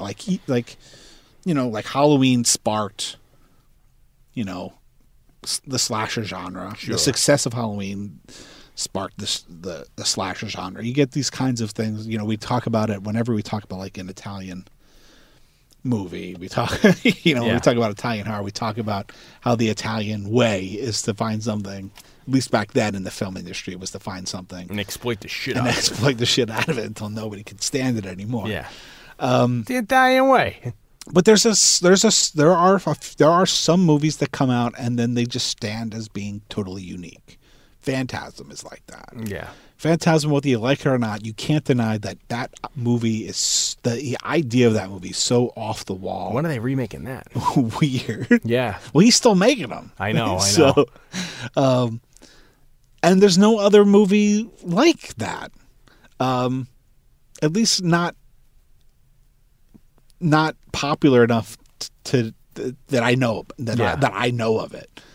Evil Dead, for as simple as the idea is, and there certainly are movies about kids going to a log cabin, whether it's Cabin in the Woods, which is kind of a very fun, spoofy movie, but not a parody. Yeah. Deer Hunter. If it's like Deer Hunter or Cabin Fever or whatever, I mean, it's kind of its own genre. Yeah. Even with that, Death Trap. Oh, that's not in the woods. Never mind. Even with the fact that it is such a simple idea that very basic concept is not original, the movie itself, both the first one and the second one, maybe even more so the second one, is totally unique. There's no other movie that's like Evil Dead 2. Well, that's why I was thinking of that era. He's kind of like on par with the Peter Jackson. Like when you watch like Dead Alive, and what's the other movie of that era? Taste. That's it. Bad Taste, or even Meet the Feebles, which is more Muppety. But it's even though he's in New Zealand doing that stuff, it's like it's that level of that. Yeah, totally. Jackson's doing it too in terms of how he has his own satire, his own thing. People are always shocked to hear that. Like I like the Evil Dead movies, but I don't. I'm not that big of a fan of the Peter Jackson movies of the same ilk. I mean, as much as I'm comparing them, there are two different things. But I mean, in the example of the satirization there and the kind of spoofing, of the genre, turning it on its head. But even just going back to what we were talking about earlier with Raimi's style, even just that aspect of it, like nobody else makes a movie like Sam Raimi. There are stylistic filmmakers that do crazy camera angles and things like that, but there's something about the way Raimi does it that's so specific to Sam Raimi. Yeah.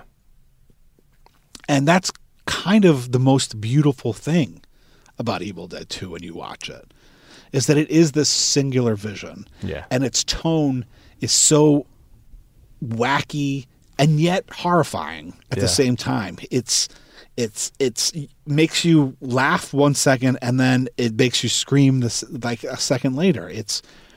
He's kind of a genius when it comes to that. And I always say the word genius is thrown around too often, but if you analyze genius as being, like people have genius in different aspects, I think the way Raimi approaches a movie is kind of it is kind of a genius. You wonder if, since we're so far removed now from that era, if when you would go to see that, and when that kind of thing was new, you hadn't seen anything like that before, if you're in the theater or watching it at home, if, 1 minute you are laughing, 1 minute you're shocked, because now I think a lot of it plays for laughs. But at the a lot of the special effects and stuff back then is still quite good. Yeah. If it's playing, on this game, oh my God, it's repulsive. Maybe I don't want to look, or it's horrifying, but then it's silly. It's almost very much like even an homage to like one of those EC comic Tales from the Crypts, where with the, setting up Creep Show, where he's setting up where he has to cut the body up or this or that, Yeah. And then you start getting into stop motion with when his girlfriend, when Linda comes back from the dead. Well, yeah, I mean, we'll get into the special effects. It's very much like almost something out of like a Beetlejuice when she's walking around. And then by the end of it, you have everything under the sun. You've got stop motion, you've got puppetry, you've got latex, you've got special practical effects. You have everything. It's just well, I think you kind of hit on something that I think it's probably a problem with Sam Raimi's movies, and I think some people saw Darkman, and didn't quite get it. And by it, I mean tone. I think because Raimi's style is so specific and so not just stylized, but like hyper realistic. Like when we talked about, it was one of the things that I found very disturbing about Gremlins 2. Was that it was number 2, the sequel. yeah. The Doom Match, which we did a couple of weeks ago, or a month or so ago. I think people can watch Raimi's style and not fully understand that it's intentional. We had someone that we went to college with who told me a story once that he went to go see Darkman with his dad, and his dad was like hating it, but then Chris is the guy's name. He started laughing, and then his dad was like, "What? Why is it? What are you laughing at?" He's like, "Well, this is funny, But and when you realize that, like, oh, like this is supposed to be this way. It's not just like bad. Yeah, it's not like cheap or or just corny or like it's Ed Wood stuff. Yeah, it's intentional. It's intentional. I always kind of suspected that. I don't know what your thoughts about Quick and the Dead are now, but I know when we were in college you didn't like it, and I always felt like it was the brief discussions that we had about it. I mean, we never went into deep discussions about it, but I always felt that like that could have been one of the reasons why you didn't really like that movie, is because at the time you were kind of feeling like oh, he's just doing a Leone thing. Yeah. But it's like he is, but he's doing it in such a way that really makes it ridiculous. Yeah. Yeah, it's an absurd, it's extreme. Like, it's almost like a parody in some ways. And I think, for me, there have been movies where like I don't like it, and then one day it clicks for me that like, oh, like I haven't been watching it with the right glasses. Yeah. And I think people can watch something like Evil Dead and see the eyeball go into the woman's mouth and be like, oh, this is ridiculous. Yeah. But when you look at it in the context of the whole movie and what else Raimi's doing in it, it's really not that I love that gag in the movie, but I think gags like that, if people are looking at it through the wrong lens, all that stuff could be considered a negative. Yeah.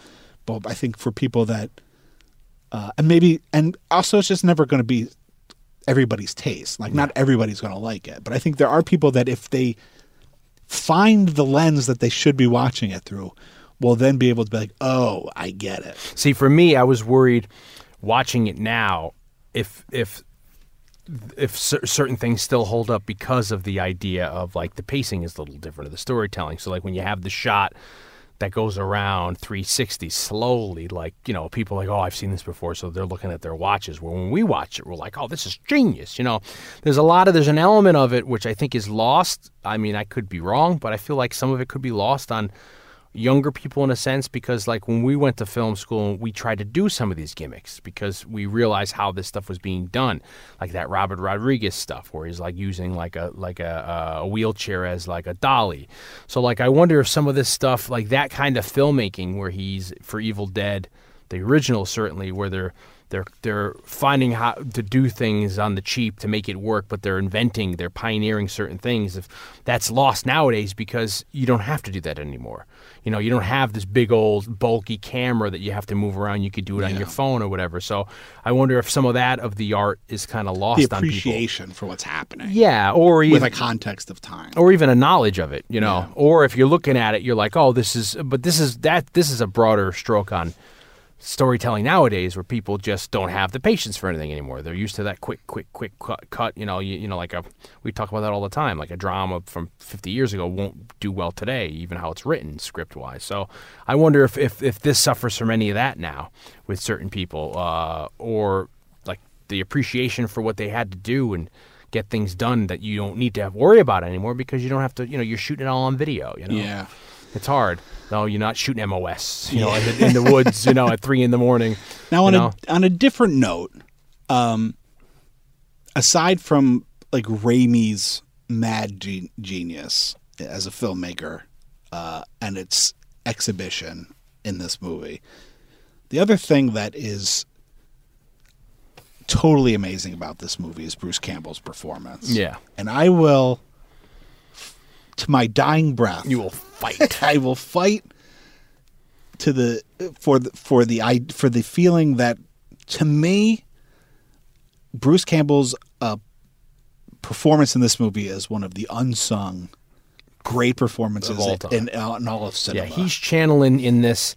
He's channeling Michael Landon at times. He's channeling, for me, Chuck Heston, Cary Grant, maybe even a little Eastwood.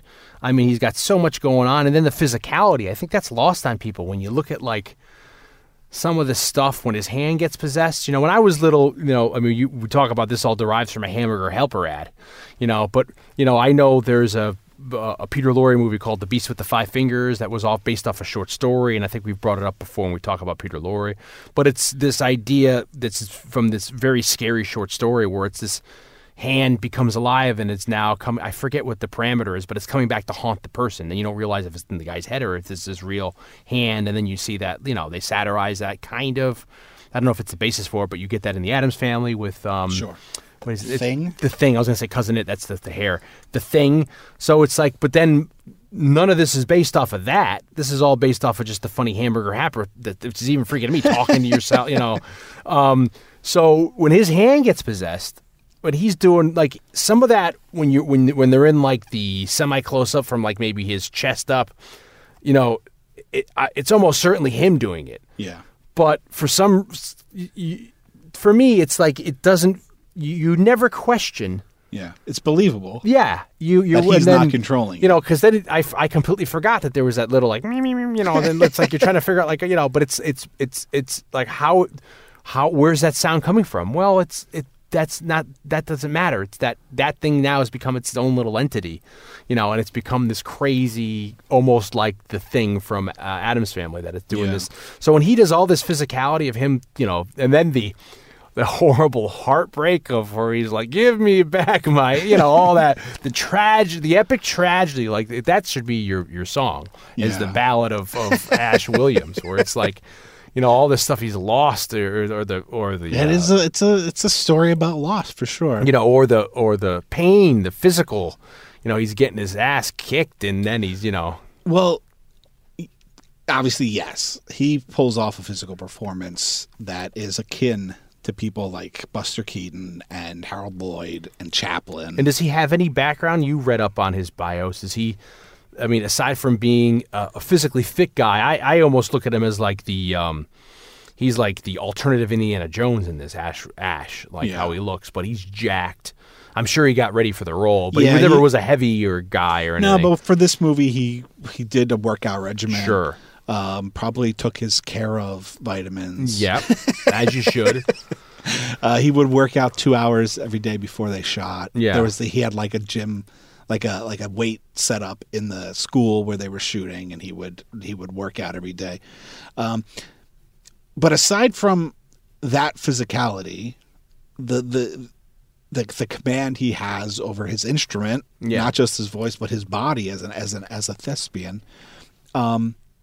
There are very few performances, I can't think of any off the top of my head, where this guy literally carries like 2/3 of this movie by himself. Yeah. You know, interacting with puppets, you know, or furniture. Yeah. or a fake hand. But it's him. So much of this movie is just him alone in this cabin. And he somehow manages to be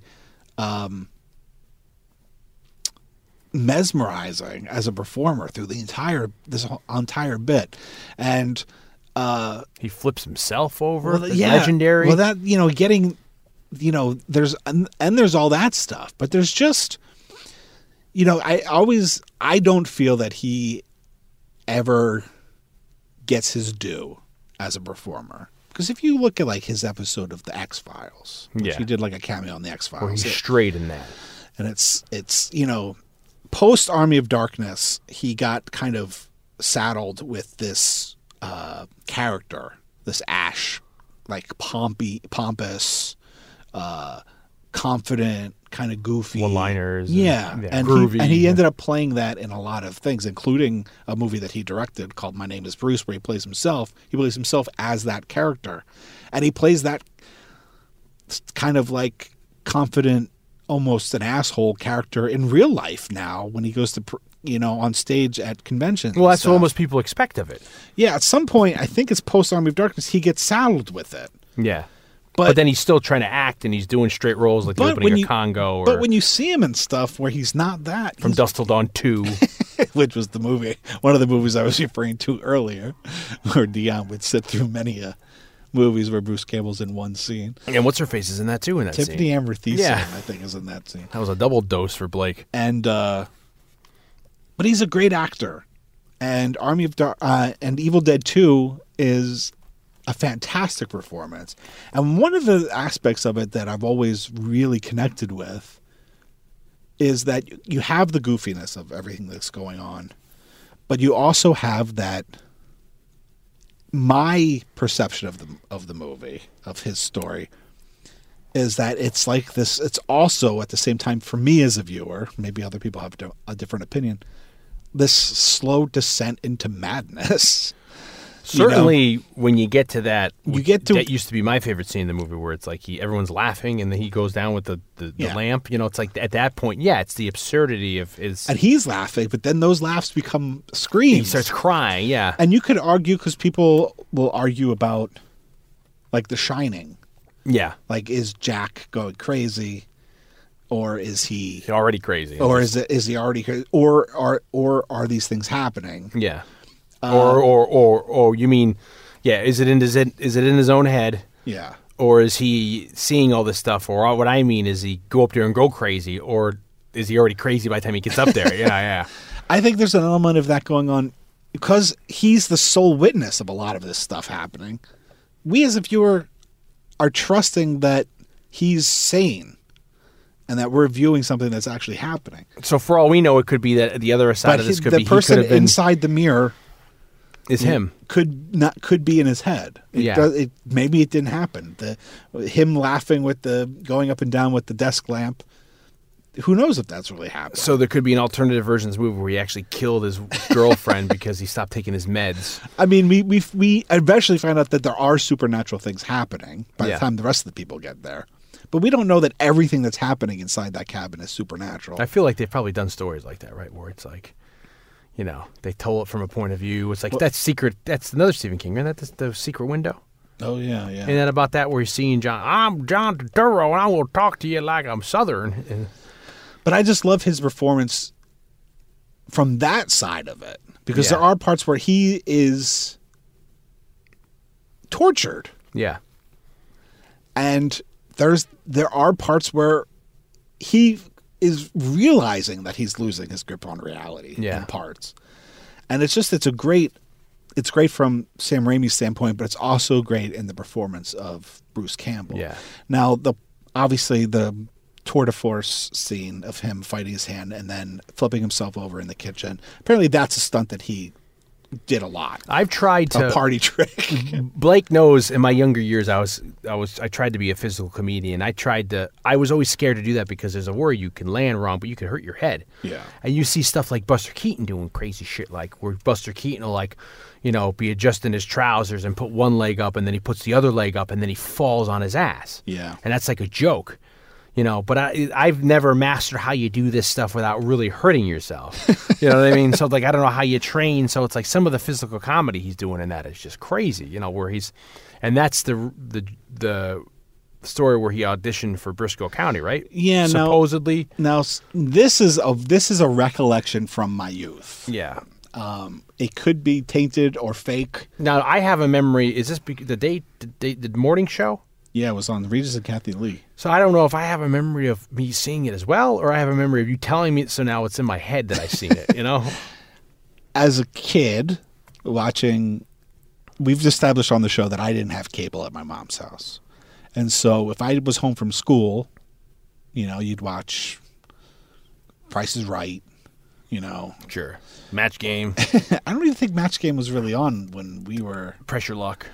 There was limited things for me to watch. Yeah. I would watch like Zoobly Zoo, Sure, or because I had, when I moved up to the Albany area, I had PBS, I had Fox, Yep.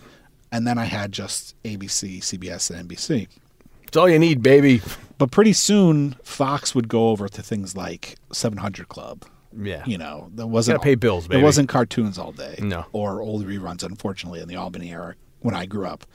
Or you had soaps. Or you had the real kiddie shows on PBS. You'd Yeah. have Barney was popular at that time, or maybe it was just before Barney. But you'd have Pappy Druitt was a show, and Zoobly Zoo, stuff like that. But I was getting a little too old for that stuff, and so You tried to hang at on. like 9 o'clock in the morning or 10, whatever time it was, I would watch Regis and Kathy Lee when I was home from school, whether it was the summer or a break or whatever, or sick. And I remember, whether it's true or not, I don't know, because you can't find it on YouTube or anything.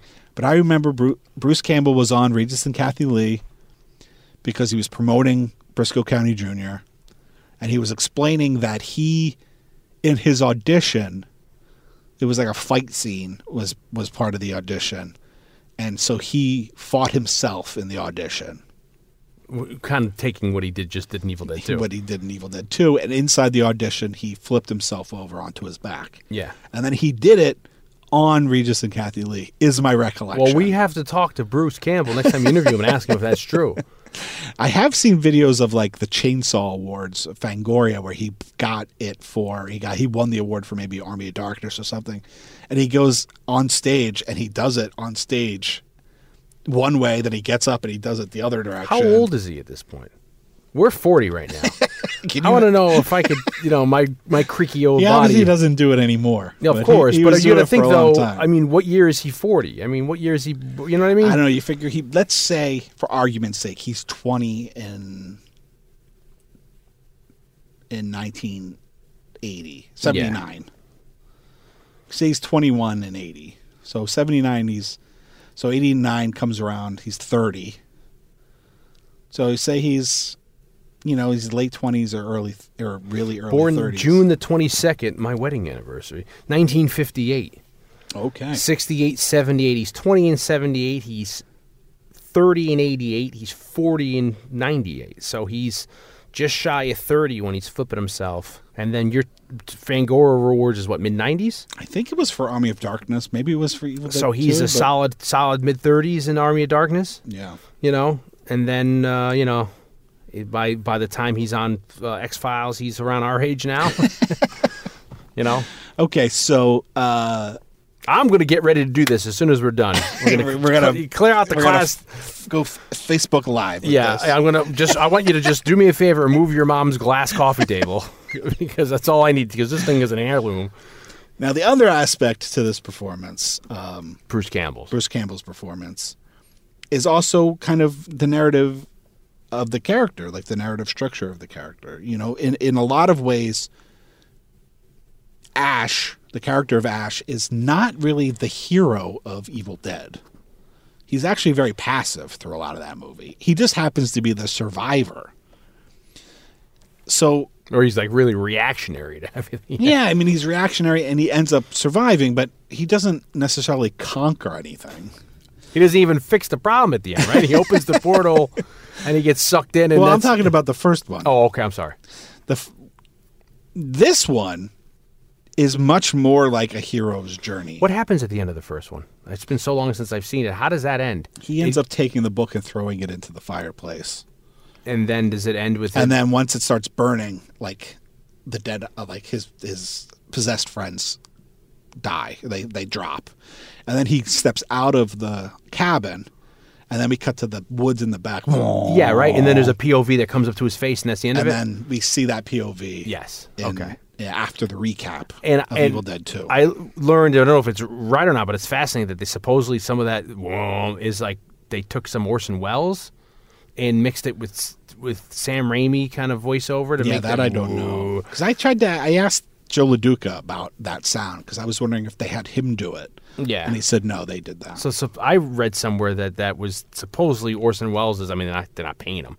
But like he died, his last role supposedly Transformers the movie, which we've covered on here in '86. But then next year is this. Supposedly his voice is in that. But so him being this character. So my point is, he's not really the hero of the first one. But this Evil Dead 2 is very much about someone having to become a hero. There's that story. There's like the reluctant hero. He's a reluctant hero that at some point he needs to step up to the plate.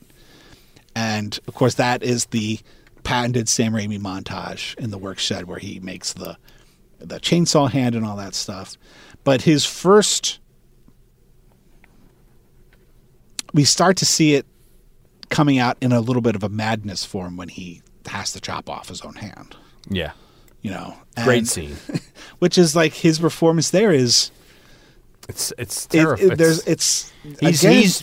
I think what sells it is that he's 100% committed. Yeah, and he's kind of losing it. Yeah, and he's like, he's screaming and the blood. yeah. It's drilling. Yeah. But I find Evil Dead 2 interesting in that it is about this guy who's suffering all this loss, kind of losing his mind, and then by the end has to rise to the occasion. And I mean, he might not necessarily be the most competent guy to do it, but he's the only one that can do it at that moment. Sure. Army of Darkness ends up being a little bit of a step backwards, where he ends up being more of a buffoon than ever, and then having to stand up and become the hero again, and rally the troops at the end of Army of Darkness. Go home and cry to mama. Yeah. All the men from the future, loudmouth braggarts. Just me, baby. Just me. So there's a similar arc for Army of Darkness where he is a buffoon, selfish, wants to leave, but then has to realize that he's the only one that can do this. But that happens in Evil Dead 2 also, and I just think it's it's the creation of a hero. Yeah. Which I think is probably an aspect of the story that gets lost on because of so much of the wackiness and comedy and the stylization. And then bringing in the other characters, I guess, because at some point you need other characters for him to interact with. So they bring the other characters in, which is with the tow truck driver, with his girlfriend, Baba Joe. Baba Joe, where are you, girl? And then the kids, they bring the kids in who the parents own the cabin. It's a beautiful cabin. I mean, you think about that cabin in without the Necronomicon fucking some shit up there. I mean, it's how spacious is that cabin? He's running through. He goes between the walls. Yeah, like it looks so big. I know. It's like he's in between these little, mortar. It's like, wow, they have these spaces in the walls to do some creeping. And then he comes out, and then there's a really impressive woodshed in that thing too. That has every thing under the sun. So I guess we're led to believe that whoever built the cabin, the old professor, he built that, and he had the woodshed help him out there. Professor Noby. Yeah. He was doing it all himself, and then the special effects in this movie are some of the it's interesting that they say they don't want to go with really, really red blood because they're worried about the rating. So that's why you get some of that black oil. So at first, the black, I just thought that was just like the depths of hell. But then when you get the green and all the different things. Well, the first one, they use a lot of like white. They use like a lot of milk or whatever. I don't know what they're using, but it ends up being incredibly disturbing. Because they're using a lot of black and white in the first one. Because when he's getting like just hosed with like black, he's like, oh my God, it's spraying. And even a lot of the blood is very watery and almost pink. Yeah. When it's like the fire hose. Yeah. Blood. Yeah, this movie takes the liquid quotient up to beyond norms. Special effects in this movie are great. Mark Sjostrom, I think, is the head of the makeup effects, and he puts together. He had done just before this. He had done From Beyond by Stuart Gordon, and he had done Nightmare on Elm Street 2, Freddy's Revenge. And then so he gets hired to put together a special effects team, and then he ends up hiring guys that have been talked on here a few times. I think they're in the special effects Saturday Night Movie Sleepovers Hall of Fame. Yes. Guys like Greg Nicotero, Howard Berger, and Robert Kurtzman, who later create their own company called K&B. Which does everything now, right? They've got their hands in most everything. I mean, they did everything from the Massacred Buffaloes and Dances with Wolves to everything on Army of Darkness to I don't know if K&B officially is still together, but Greg Nicotero has got his hands all over Walking Dead.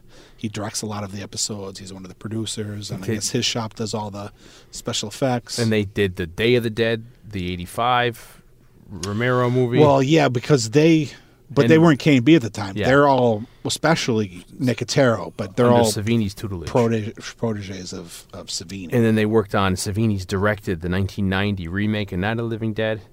They're doing stuff there. They did the special effects for Green Mile, right? Maybe. They may have, but I was going to say Tales from the Dark Side of the movie. Tales from the Dark Side of the movie. So they created that crazy gargoyle monster. Yeah, which we'll get to at some point. But everything to Wishmaster to Wishes, so much stuff. So and then you got, but they're still they're new to the business at this point. Yeah. So they started working out with not Lorimer. I forget the company that created all those the Romero movies, but they started off kind of under Savini, and then we talked about them. Well, we talked about them in Dawn of the Dead because he first that's when he meets Savini and starts. Nicotero meets Savini, but then they work with him on Day of the Dead, and I think Nicotero's even in Day of the Dead. And then Nicotero's also has a cameo in From Dusk Till Dawn, and they did the special effects for Dusk Till Dawn. And then Savini's in that as Sex Machine. They did In the Mouth of Madness as special effects. And then we tell that story in one of those casts where he met Romero in Italy, right? Isn't that him? Yeah, Nicotero met Romero in Italy while he was writing Dawn of the Dead. And he was on a family vacation, right, with his family. They were just he was a teenager. Nicotero was on a family vacation as a teenager in Italy, and then they added a restaurant, and the table next to them was George Romero. And Nicotero was a Pittsburgh guy as well as Romero. And so when Romero made Dawn of the Dead, he called Nicotero up and said, "You want to come down and hang out?" And then that's when he met Savini. And then post Day of the Dead, we talked about he was going to be a lawyer. Yeah, he was going to be a lawyer, but then he which is his father wanted, and I think he went to law school, and then he told his dad after working on Day of the Dead, he's like, I want. Yeah, well, part of that is because Howard Berger is like, hey, we're going to go and move into a house together in L.A. and do this. You should come with us. He's like, I'm out. And so he moved with them, and then, I don't know if it's the next project. Maybe they're doing little things, but then their next big project is Evil Dead 2. Yeah. And then working on Evil Dead 2 with Mark Sjostrom, that ends up being another, great thing on their resume, and then eventually they form K&B and they do their own thing. Also, there's other guys there's a guy named Shannon Shea who also works as part of the crew there, and then there's all the stop motion stuff, which is amazing. Doug Bisquick. Bisquick. Biswick. He's the stop motion guy. I mean, this thing is also really... Tom Sullivan does some of the stop motion stuff with involving the book, because he did the book and all that stuff for the first one. Yeah. So the stop motion is actually, there's different people doing different aspects of it. And, I mean, it's really... We talk about... It's getting late. Sorry. We talk about how up until that time, you're putting in everything you can into a movie, and that's a tune we say a lot around here, like with Labyrinth or whatever you see. And this is an example where you have like the Ray Harryhausen, like rotoscoping to stop motion. You have puppets, you have latex, you have practical effects, you have it's just so much. You do have almost every aspect of physical effects. At the end, when it's the I think it's the mom flying around, and you're cutting to that long shot, and suddenly it's like very much like it's Harryhausen, like Jason and the Argonauts. It's like, or at the beginning when she comes up out of the grave and she's dancing. To me, that seems very Tim Burton, Beetlejuice or something like of the early 80s, the stop motion he was doing. It's like, there's all this. It's amazing, or the fat suit that Ted Raimi, Sam's brother's wearing. Yeah. And plays the possessed Henrietta. Yeah, that's in the.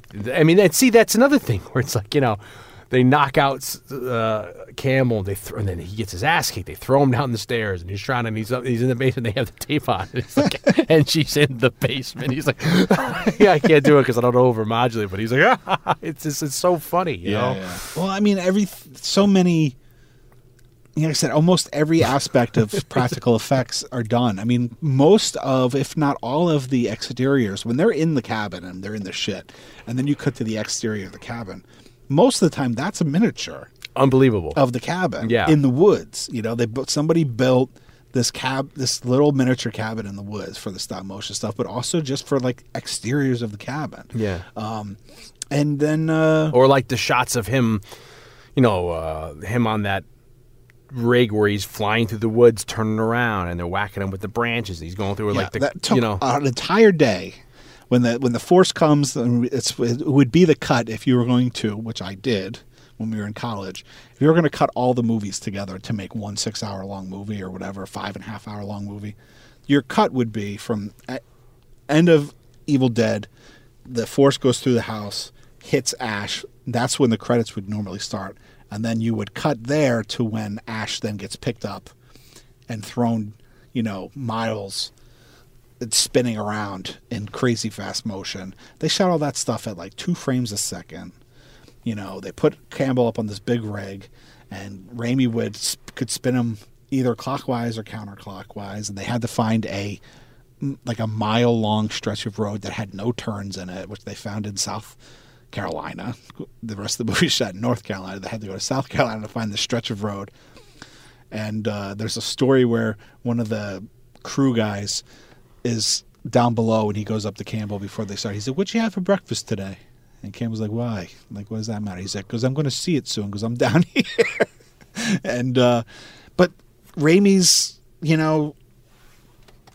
style causes them to do lots of in-camera effects as well as all those special effects, doing reverse motion or shooting things at weird frame rates or weird, like lens angles, all those weird flattened shots, or with a thing for the lens. I think it's called like a mesmerizer or something, where you get like these skewed, they seem like, even one-dimensional, not two-dimensional shots. And all that stuff is shot at like 1 or 2 frames. There's the part where the monster becomes flesh and comes through the front door, the giant monster, and then Campbell's hair turns white. That's Campbell. They like locked Campbell in to position, and then they animated that one. It was stop motion. Where the flowers die. Yeah, they would spray the flowers with they would take like a torch and like wilt the flowers every couple of frames and paint white on the Campbell's hair. That's all stop motion effects, but with a person and flowers, not like a maquette or whatever. And they also talked about how amazing he would be to be able to act in reverse, because they'd shoot something backwards and then they'd turn around and play it right, so it would, you get the effect you want, like they talked about with the woman, her swallowing that eyeball. That's how you do it. You have it. And also when she gets attacked by the vines, she has to. There's a lot of acting in reverse. Yeah, which is to make all pulling those stuff effects out happen. or pulling it in. It is another one. I'm a broken record on this show every time we do something that has effects, because it's a lost art form in a lot of ways. Things have changed.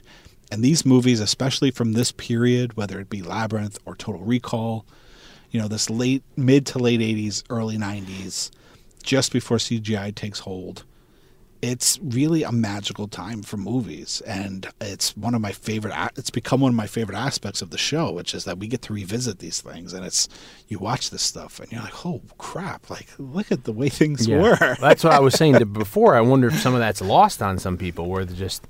don't realize what goes into some of this stuff, the pains of having to do like that guerrilla style filmmaking. Yeah. I mean, there's stuff in this movie that not even just the layman, like there are film fans that will watch Evil Dead 2, including myself, and so I'm not taking a position where I'm superior to anybody.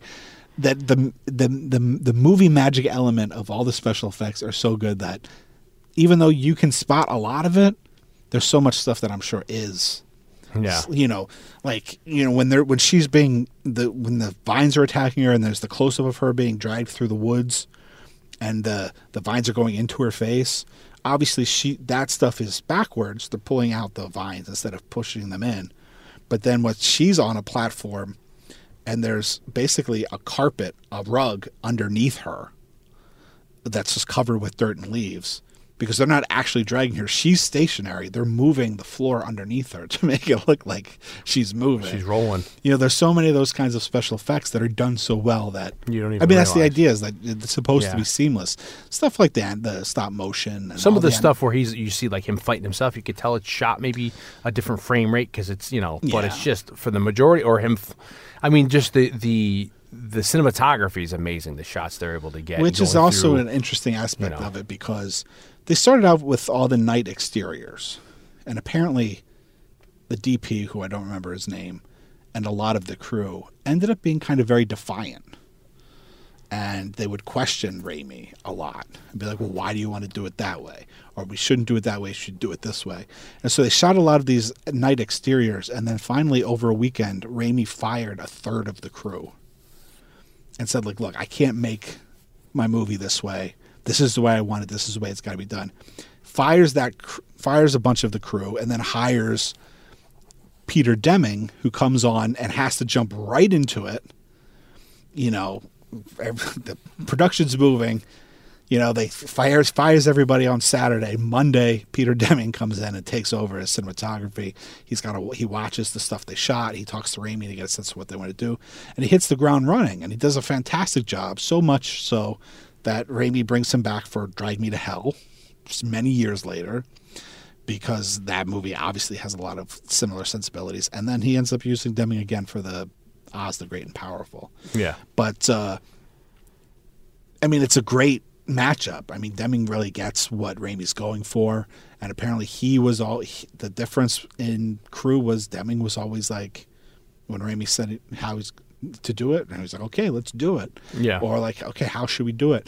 And that's the other aspect of Raimi, is not just the artist. Apparently Raimi is very knowledgeable about lenses and camera speeds, and he would apparently even write a lot of this stuff into the script so that everybody who's on the crew and the special effects guys know how things work. He was expecting to do things like, oh, he's going to shoot this in reverse.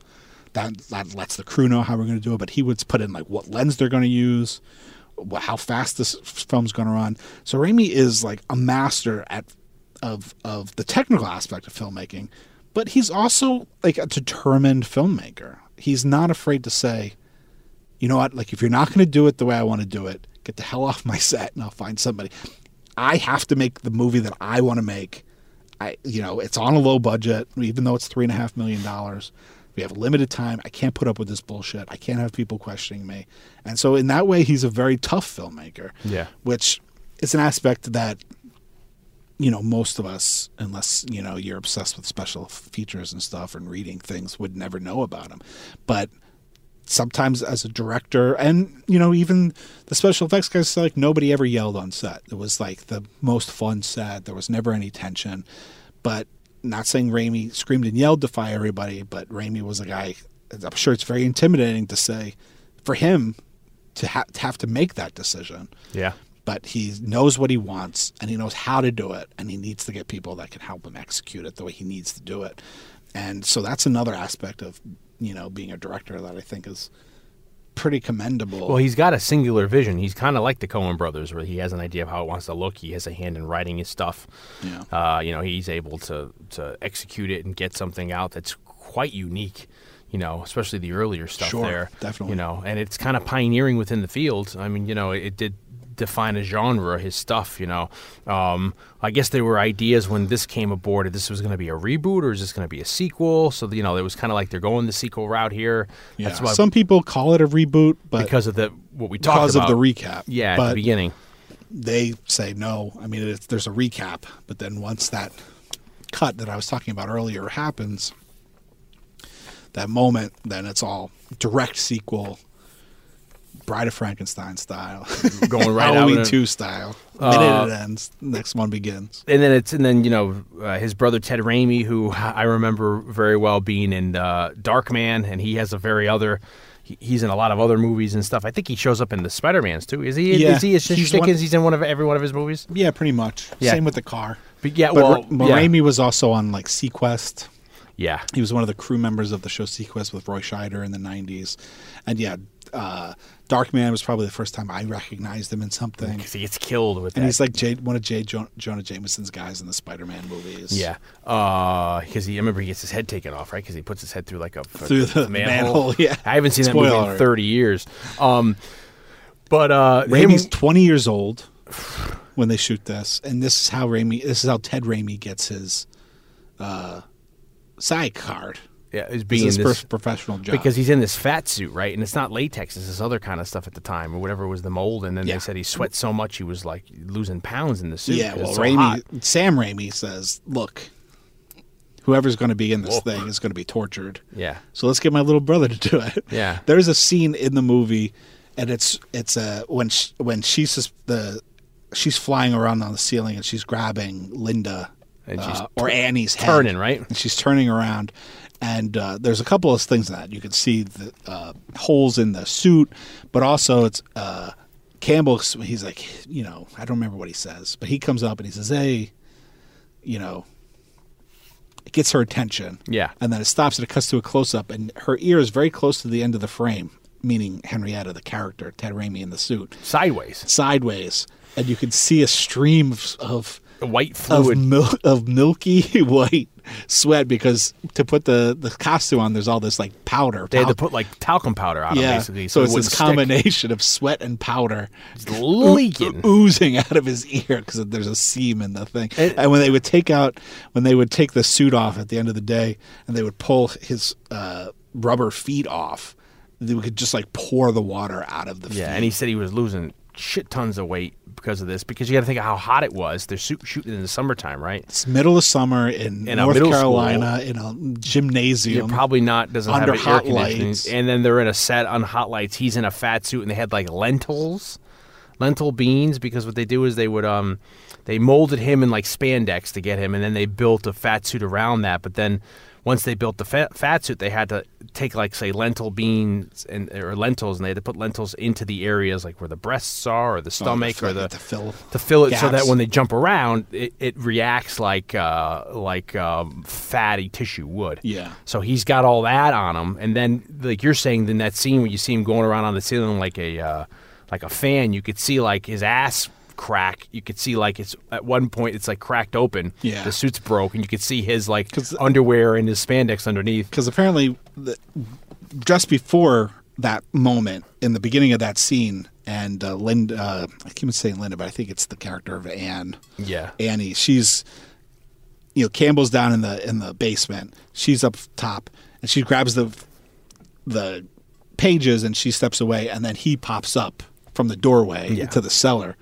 Well, apparently, one of the takes, he popped up and either went too far or popped up too fast, and then he fell over. And he hurts himself. Or you hear him go, ah! He ends up hurting himself, but he ends up ripping the whole back of the suit. Yeah. So they try to super glue everything, but you can see in that specific shot that Dan's talking about when he's spinning around on top that like his whole ass is like torn open. I didn't notice when you have the beautiful, very famous now montage of him running to the work shed. And he did, I guess, is it in the work shed or is it in the basement? You could see the Freddy Krueger glove. That's in the basement at the end when he's looking for the pages. And that's another thing. We're talking about how elaborate this cabin is. Hanging on the wall. Yeah. There's a Freddy Krueger glove, which I guess Sjostrom brought. It's a reference. Because he worked on the second Nightmare on Elm Street movie. Because in one of them, they're watching Evil Dead. Well, that rivalry goes to that in the first Evil Dead, I think in the basement, there's a Hills Have Eyes poster that's ripped like in half. And it was always meant, supposedly, that Raimi's mentality was like, oh, you thought that's scary. Like, that's not as scary as this movie. So then, as an answer in Nightmare on Elm Street, Nancy, when she's trying to stay awake, is watching Evil Dead on TV in her bedroom, and I think she said something negative about it. So then, as kind of, even though Craven had nothing to do with the second Elm Street movie, really, still as kind of a joke, because Sjostrom had done the second, worked on special effects. Yeah, he was the special effects guy. He brought the glove and they pinned it up, and I'd actually never noticed that until we watched it tonight. Yeah, I never noticed it either. When he was walking through, it was like he's in one aspect of the thing, and I think he's going to go open the curtain to see like the water heater. Yeah, and when he walks through that doorway, as he's approaching that doorway, there's the glove. See it up there, and it's such an elaborate cellar. I guess you have so much room down there, and you think of like Jesus, everything that's built down and all that. But when he goes into that tool shed, it's like, and then he's doing that whole montage where he ends up with the groovy. It's so legendary now. And Raimi's montages are legendary. Yeah, nobody does. And that's the Foley, the sounds, the sound design. The sound has everything to do with it. He either punching in with a snap zoom, or movement, or just the rhythm of the shots in the cutting room. Yeah, it's a patented Raimi thing. Yeah, and it's funny the character relationships, because Ash goes there with his girlfriend. His girlfriend's quickly killed by his own hand. Unfortunately, he puts it away. Then later on, he's suffering. And then he has the double barrel shotgun. He shoots. He thinks he's trying to go after the demons, but it's the other people arriving. They knock the crap out of him, and then they throw him in the basement to lock him up because they think he's a lunatic. And then finally, they realize, because of the possession with the thing in the basement, that he's not a lunatic. They let him free, and then by the end of it, he's like almost like comforting her. They're like hugging and stuff because of this traumatizing incident they go to. It's a journey. It is very much. Not only is he, has to rise to the occasion, but they form a relationship through this dramatic event. Now, what you were talking about too is, I guess, you taught that to me years before, that Raimi always puts the same car. It's a 1973 Oldsmobile Delta 88, and I think it's not a station wagon. I think, right? I think it's just a sedan, a 4-door sedan, because it's in Spider-Man. It's not a station wagon. No. Yeah, but it's that same color. It's the same. It's a 73 Olds. It's and you see it. It's in the first Evil Dead. It's in the second Evil Dead. I think he calls it the classic. Yeah. But it was his car, I guess. I don't know if it was his parents' car or his car as a teenager when he got his license or whatever. And so it's in Spider-Man. Isn't the uncle driving it in Spider-Man? Yeah, it's the car that Uncle Ben drives. There's even legend that they stripped it down and built a wagon on top of it for Quick in the Dead. But that's legend. I don't know if that's true. When I was, at the end of this, we just did last week Wizard of Oz. You have at the end of Evil Dead 2 where they open the portal, you kind of get the Wizard of Oz ending where he gets sucked in. I love that the car starts getting sucked. I always loved that when I was little. And then you have the shot where he gets sucked into the quote unquote twister or whatever, and into the ripple of time. And then when he lands, to me, the ending part, which is like the Rod Serling twist, like the Planet of the Apes twist of it, where he drops, it's almost like he comes into like a Don Quixote film where it's like Terry Gilliam land for me, where it's like how it looks. Because at the beginning of this, when he's romantic, when he's with his girl, to me it has so much the stock film, it's very like 80s slasher in the woods, like a Jason Voorhees movie. Sure. You got The Burning. It's like that very, that stock that they would use where you could kind of see everything's, you could see like the emulsion and stuff like that. A lot of grain. Yeah, and then by the end of it, you have that kind of like despair. It almost looks like they're in that. I keep bringing Beetlejuice up, but that desert world where it's very different. And to me, it looks like they're not even in the country anymore. They're like, they're not supposed to be. But it's like, there's very much like a Terry Gilliam where you see I always love the Carl Lands, and he's there. And then it's been so many years since I've seen Army of Darkness. Does the car play a part at all? Do they drag it back in? Yeah, I forget. They end up when they capture him, they end up taking the car to the castle in Army of Darkness, and at the end, he customizes it. He makes the death coaster out of it. Yeah. Okay. He ends up making like a thing out of it, but also he goes into the trunk to get things to make his hand, or I don't know. At some point, he goes into the trunk. And he has like a chemistry book, which is how they make the gunpowder. Oh yeah. To give him extra shells. And there's an issue of Fangoria in the trunk as well. But so the Olds is in all those movies. It's also at the beginning of the remake of Evil Dead. Yeah, she's like smoking cigarettes, sitting on the hood or something. It's like dilapidated next to the cabin because they produced the remake of Evil Dead. And I remember, isn't Ash in at the end of it? There's a little cameo. Yeah, at the very end, and then. What's the legend of here with that there's one of these things? You've always told me famously the legend of the Army of Darkness stuff. And I've seen that was one of the bootlegs you and I got at one of those earlier conventions of a longer cut of Army of Darkness. Cuts of Army of Darkness. There was TV cuts with the little guys running around, or at the end he slept too long and all that kind of stuff. But then this movie too, which I didn't know, I guess there are other cuts that people would see that they were TV cuts, or there's stuff that they shot which doesn't exist anymore of him as possessed Ash eating squirrels and all that kind of stuff. There's definitely stuff that they shot that's not in the movie. Like there's much more to him. Dismembering Ed, the blonde guy who becomes a Deadite. I don't know too much about the different cuts. That's an aspect of it. I don't think I've ever seen this on commercial television. Yeah, they've talked about that they had not alternative scenes, but maybe like longer heads or tails of scenes, or there's deleted scenes and stuff like that were, like you said, were the Army of Darkness, you'd know. Yeah, I mean, I noticed just because the Army of Darkness used to get played on television a lot when we were in college, like on Sci-Fi or something, and so that was commercial television. And then I was watching it, and I just remember I was watching it one time and with a friend of ours, and it was a scene that we had never seen before, and I thought, what is this movie? And he's like, it's Army of Darkness. And then you're like, the heck you say? And then no, but he said it as a joke. Oh.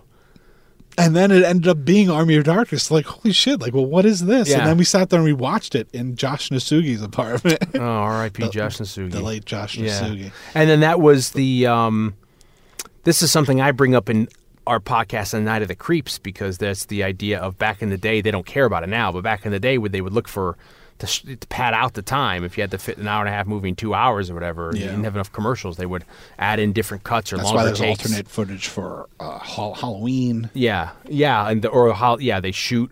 When they're shooting Halloween 2, they shoot extra scenes for Halloween. For the television version. Yeah, or there's like Night of the Creeps has an alternate ending that that shows up in the TV version. Because when I was little, I knew the alternate ending. I didn't know the theatrical cut ending. So when I saw that on video, I was like, this is not the ending I know and love. But Army of Darkness has the theatrical cut, which is like 80 minutes. Yep. It has the director's cut, which has some of the stuff restored. And then there's the television cut, which has a lot of different stuff, even different than the director's cut. Yeah. Which the director's cut has the alternate ending. Yeah. But there's a whole bunch of other stuff going on. Yeah. In Army of Darkness. I don't know too much about the Evil Dead 2. Yeah, well, evidently they shot stuff which isn't available anymore, but then some of that Greg Nicotero home movies, or his home movies are the only stuff that survives footage of like him eating that squirrel. Yeah. As the possessed Ash. Because I guess they did a lot more of him as the possessed Ash, walking around and doing stuff. Let's see, what else? In terms of impact, of course, we said Army of Darkness comes out. Now, do you remember? And it has the twist. It has the unsettling, almost the Empire Strikes Back kind of end, where it's like it's not really ending the movie; it's beginning another saga, which is neither good nor bad. You're like, oh my god, there's got to be a. There was a moment when we watched it tonight. and that ending happened, I was like, I so want to just roll right into Army Dog. I know. You were. I was like, babe, we have a podcast. We have to record. You're like, we did 2 sequels last week. We're gonna do it this week. Let's see. Book of the Dead, Swallow Your Soul. All these lines as well. Well, do you remember? Dead by Dawn. Do you remember the cartoon, which was a CGI cartoon called Reboot? Only because you loved it. I only loved it because, well, actually, I got into it when we were in college. But there is an episode that has an Evil Dead 2 homage. And the game they're in is basically Evil Dead. And that's the one with Tony J, right? Where it's the... Hey, they're in the computer. They're inside the computer, yeah. And it's kind of Tron-esque. Yeah, I think we should go back and revisit that. And they battle like the player. Yeah, but we never see the player because they. And isn't Waxworks too have a Evil Dead? Doesn't he go into a world with Ash? Or is Bruce Campbell in that? Bruce movie? Campbell has a cameo in the second one, I think, but I don't think it's Evil Dead related. Or it's Dawn of the Dead or something. I thought he goes into. They go into like the mall of Dawn of the Dead, and I thought they went into the world of Evil Dead. But it's been so long. Yeah. But Campbell is in the Haunting homage. Waxwork 2 has a bunch of homages to other horror movies. Oh, okay. I was like, you threw me there. It's like you lost me. And one of the homages is a black and white segment that's kind of a... like Robert Wise is The Haunting? The Haunting. I believe Campbell's in that one. Okay. But anyway, so there's an episode of Reboot called To Mend and Defend from 1997 that I remember seeing that in college, living in an apartment with... I lived in an apartment with a bunch of musicians for one school year, and... me and them being really stoned one day and watching Reboot. Yeah, heck you say. And being like, holy shit. Wait, this reminds me of something, bro. And being like, holy shit, that's fucking Evil Dead. And then, of course, like you said, it got spun into a television show. From 2015 to 2018, we had Ash versus Evil Dead on Starz. Other notable things to mention are Raimi's The Knight at the end, who's like, the hero came from the sky. Yes. That's Raimi as a cameo. And also there's a story, I believe he tells it on the commentary. Campbell tells a story about when he did Escape from L.A. with John Carpenter and Kurt Russell. Oh, this is a famous story. Yeah. And I don't know how truthful it is, but it's of legend, so it must be true, right? Because it sounds silly. I think Campbell tells them in the comment, because I think the commentary for Evil Dead 2 is Campbell, Raimi, Nicotero, and Scott Spiegel, I think. And Raimi tells Campbell relays the story that because Campbell has a very quick cameo on Escape from L.A., but an awesome and memorable cameo. Yeah, it's freaky. I've only seen that movie once, but he's a crazy plastic surgeon, and they're gonna take in who's the girl with? She's the girl from Hot Shots. Okay. And they're gonna take the face, right? He's gonna put the faces on somebody else or something. Yeah. But he's got a messed up face because he has plastic surgery. He wants Snake's other eye. He likes Snake's eye. He's got to cut Snake's eye out. Yeah, I gotta see that again. But apparently on set, the first time he met Kurt Russell, the first thing Kurt Russell ever said to him was, "Say work shed." and because there's this very funny like dropped ADR line right before he goes to the work shed where, you know, you could tell Campbell didn't say it on set. They recorded it and inserted it later. Where he's like, work shed. And he runs to go out to the work shed. And apparently Kurt Russell always thought that was really funny. Which would mean that Kurt Russell had seen the movie so much. He's like, that's, you know. And then it's also like the kind of idea I heard that Bill Paxton had told a story where Bill Paxton, like, shortly after this movie came out, like Jim Cameron showed up at his house in the middle of the night. It's like, we're going to the movies right now. You got to come see this movie. And Bill Paxton's like, bro, what do you mean? And it was to go see Evil Dead 2. And this is Jim Cameron, the guy who did Terminator, Aliens, was probably in pre-pro for The Abyss at the moment. He's like, we got to go look what they're doing in this movie Evil Dead 2, you know? He ends up using Paxton, the late Bill Paxton. R.I.P. R.I.P.'s this episode. Yeah. In Simple Plan. Yeah. But then, even more so, he ends up using Paxton's dad. I think Paxton might tell that story. That's the relation is maybe he tells that story in the commentary or on set of Simple Plan. Yeah. But you can see Bill Paxton's dad is sadly not a good actor, but he's a very old guy, and he's like the butler for James Franco and Willem Dafoe in Spider-Man. Oh, okay. And he's in other Raimi movies. So much, and he's, unfortunately, I mean, it's my opinion. I don't know if he's an actor or what, but he's so bad in those movies. And I was like, who is this? Is this Raimi's dad? Like, whose dad And is he's bringing this? in poor Mr. Paxton in. He's bringing in old man Paxton. Yeah, well, it's like Jim Cameron's like, I passed on old man Paxton. You know, we were going to use him in Near Dark, but, you know, even though it's not Cameron. That's just funny. And this reminds me, there's a movie I always say that, like, recently in the past 10 years or so, one of the funniest movies I've seen is Black Dynamite. But also, I randomly came upon Tucker and Dale vs. Evil when that came out. Yeah, it's a great one. And that's a movie where, I don't know if did I tell you to watch that movie? Someone told me you got to go see this movie that's streaming. And it's just like, okay. And I went and it's just Alan Tudyk.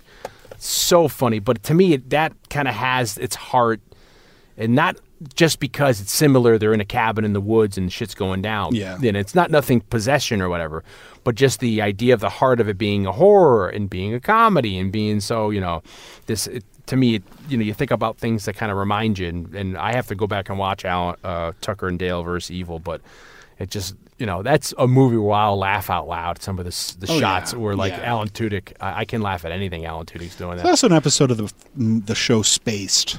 Yeah. By Edgar Wright and Simon Pegg. There's the beginning of one episode where he's playing a video game, and I think he falls asleep playing, like, Resident Evil or something. Yeah. And he has a dream that's totally Evil Dead 2 or Evil Dead inspired, and I think they even have, like, an Evil Dead 2 poster hanging up in their apartment or something. And you've been to a lot more cons than I have, Comic Cons, horror show cons, but the couple I've been to with you, the ones we've gone to that we've been at tables with and stuff like that, that's a huge thing now, the cosplay of Ash.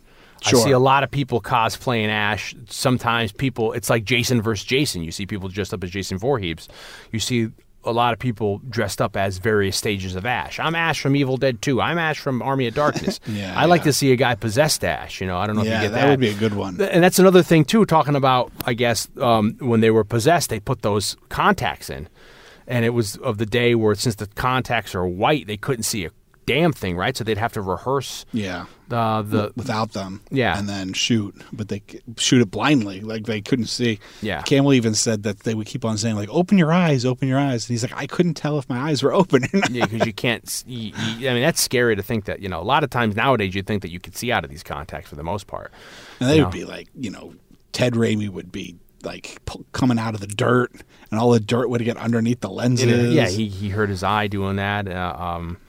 To me, it's insane eye contact or contact lens technology, because, like, Tom Cruise, when them strapping him to the side of that C-17 to go up in the air, I think they had to put special contacts in to keep his eye, so he can have his eyes open for however pressure. It's hard for me when you're driving. I stick my head out the window like a dog, and I'm like, and we're only going 30, and I'm trying to keep my eyes open, to be strapped to a C-17 and going up, so. But the impact of the Evil Dead movies, not only are the spin-offs that I just said, or the homages and things like Reboot and Space, but Reboot, lots of different comic books. There's lots of Ash comic books, Army of Darkness comic books. Now, there was an Army of Darkness, I think 3 or 4 part run, which was the story of the movie Army of Darkness. But then in recent years, there's been like Ash versus. There's been crossovers. Yeah, there's been like Ash in the Marvel. There was like a Marvel Zombies. Run. Huge. And there was like a whole run of Ash in that land. I actually have the original art from a page from that, which is sweet. I bought it because it was Ash, Spider-Man, and Punisher all on the same page. Can't go wrong with that. But Ash, like Army of Darkness, or Ash versus Reanimator, all kinds of comic books. Jason Voorhees, maybe you're. There was an Ash versus Freddy versus Jason comic. There's been video games. What was the premise of the show? I watched the first episode, and then I fell off keeping with it. And people who watched it loved it. Yeah, but I mean, it's just the evil gets out again, and he's got to just put the arm. He's living in a trailer, right? He's living in a trailer, which is interesting because in his movie, my name is Bruce, and he plays himself. He plays Bruce Campbell, but he plays Bruce Campbell who lives in a trailer. So Ash lives in a trailer. I think he Very works Shatner-esque. He works at like, I don't know if it's not the S-Mart, but it's whatever other store. And on a drunken night with like a prostitute, he ends up, you know, that she's a fan of poetry. She's got poetry on her, like tattooed her. He's like, oh, you want to hear poetry? He's like, where do you listen to this shit? And he pulls out pages of the Necronomicon and he starts reading it. And then he ends up Conjuring the Kandorian demons. And what do you have? Two seasons of that? I think 2 or 3. Yeah. Definitely 2. Maybe it's just 2. Yeah. It was a lot of fun. You Yeah. know, Raimi did the pilot. Joe LaDuca did all the music. Campbell obviously came back. Tapert produced it. It was a good one. And it ended like on such like you so wanted to see fucking season 3. Yeah, that's what I've heard. People were very much It into ended it ended kind of in a way like the alternate ending for Army of Darkness ends. He's slept too long. He's like in the future, and he's like now he's the savior of the future, and it's like going to be Ash versus the machines or some shit. And you're like, oh man! And then it ends up, and he has friends. He picks up friends along the way. It was a lot of fun. You Yeah. know, if anything, the episodes were too short because the episodes were like 20 minutes to a half an hour apiece. Oh, and so you like want- you'd you be want done, more. and you'd be like, oh man, but I guess leave him running more. And you interviewed Campbell and then you got a pretty good interview out of him because you talked about stuff. You focused more on his producing, right, than his acting? Yeah, I interviewed him real quick. I interviewed him right when the remake of Evil Dead, right around the time that the remake of Evil Dead was maybe coming out on DVD or Blu-ray, and also Crime Wave had just come out on Blu-ray, and he produced both of those movies. So I interviewed him basically about his producing. But we talked about that's when he broke. It was breaking news that nobody picked up on, but he told me that he was writing a sequel to his autobiography, which is now out, which I think is called Hail to the King. And Bubba Hotep. We like that. and we also talked about the possibility of, this was before the show came out, and he was talking about how they were planning on doing something Evil Dead related. And you would only at the time they were going to write a movie, but then that movie eventually became the television show. and you'd only done he only supposed to have like a half hour with him, He said he would give me 20 minutes, and you ended up like all day, right? we talked for about an hour. Yeah, that's awful. Nice. You know, I just kept going. He seemed like he was having a good time. I think he was expecting it to be the same old interview, Yeah, which sure. is fine. But I think he seemed way more engaged. That's our motto here, you know. Blake, and when he's interviewing, when I meet people at work, I just try to get them with that thing that they never heard of before. And it ended up being a really interesting and fun interview. Yeah. Did we? I know part of it is on. Yeah, on our old site, Podwits. Yeah. Yeah, we can I don't know- we could put a link here, and I then don't know if we ever. I should post the whole, because that was actually split up onto 2 sites, Podwits and DreadCentral.com. yeah, we'll post the whole thing on maybe we'll post it all on Saturday Night Movie Sleepovers.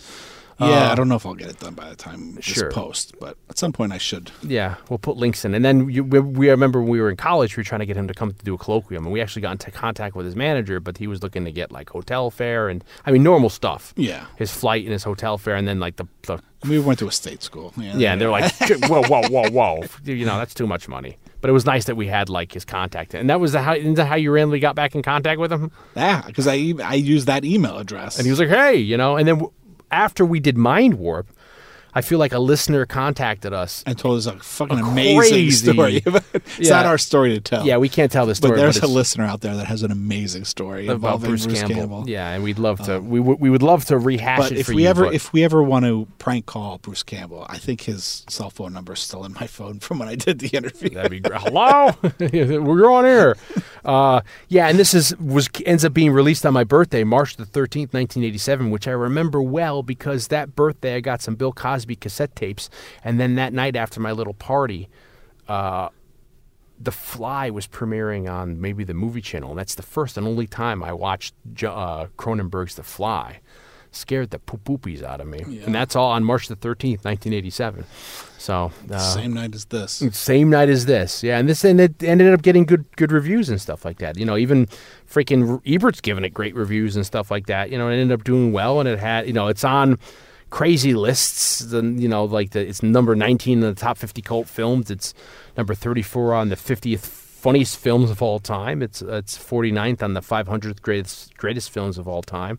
And, I remember it coming out on VHS, DVD. God bless, like you said, Anchor Bay at the day, putting all this stuff out. Maybe it was a writer for Playboy, put it as like number 15 on the greatest sequels of all time. Yes. And since this is the summer of sequels. Yeah, he listed it as number 12 on the list. Even better than I thought it was. 15 sequels that are way better than the originals. And it's a 2016 Playboy article, because we only read Playboy for the articles. I feel like we could talk hours about, you know, the style of Bruce Campbell. There's a lot more than we could go into. But of all this, you know, there's only so many hours in the night in the sleepover before our parents get annoyed. Hopefully, we put enough into Wet Your Whistle. Yeah, in there about the fake Shemp and all the other different great stuff about our obsession with the Evil Dead. We are in the summer of sequels. We've got a great sequel coming next week. That's going to be a fun one. Fun for us anyway. Yeah, a very controversial sequel. Controversial. I don't know how fun it's going to be for everybody else. I think we're going to find I think it's going to find its audience. We're going to have a lot of people coming out. We also did RoboCop 2 this summer. We did do RoboCop 2 summer. That was one of these. Speaking of controversial sequels. Yeah, of all different people who talk about sequels. We can't give too much here because people are going to maybe guess it. Because there's some people out there that are really good at it. Yeah, and I feel like there's some people who've already maybe, have tried to guess. Even us just saying this somebody might have guessed. Yeah, I've already known, but there's some people out there who've already kind of guessed it, or like, are you doing this movie? We're like, no. So it'll be fun next week. It'll get us into a niche, which is fun. And I want to thank everybody who took the time to vote for the podcast awards for us. Yeah. We'll find out, I think, in a week or so from when this drops. Yeah, we don't know whether if it was effective or not, but we do appreciate everyone who was able to take the time and do that for us. Yeah, we don't know right now of this recording what the results are, so we're sitting here with bated breath.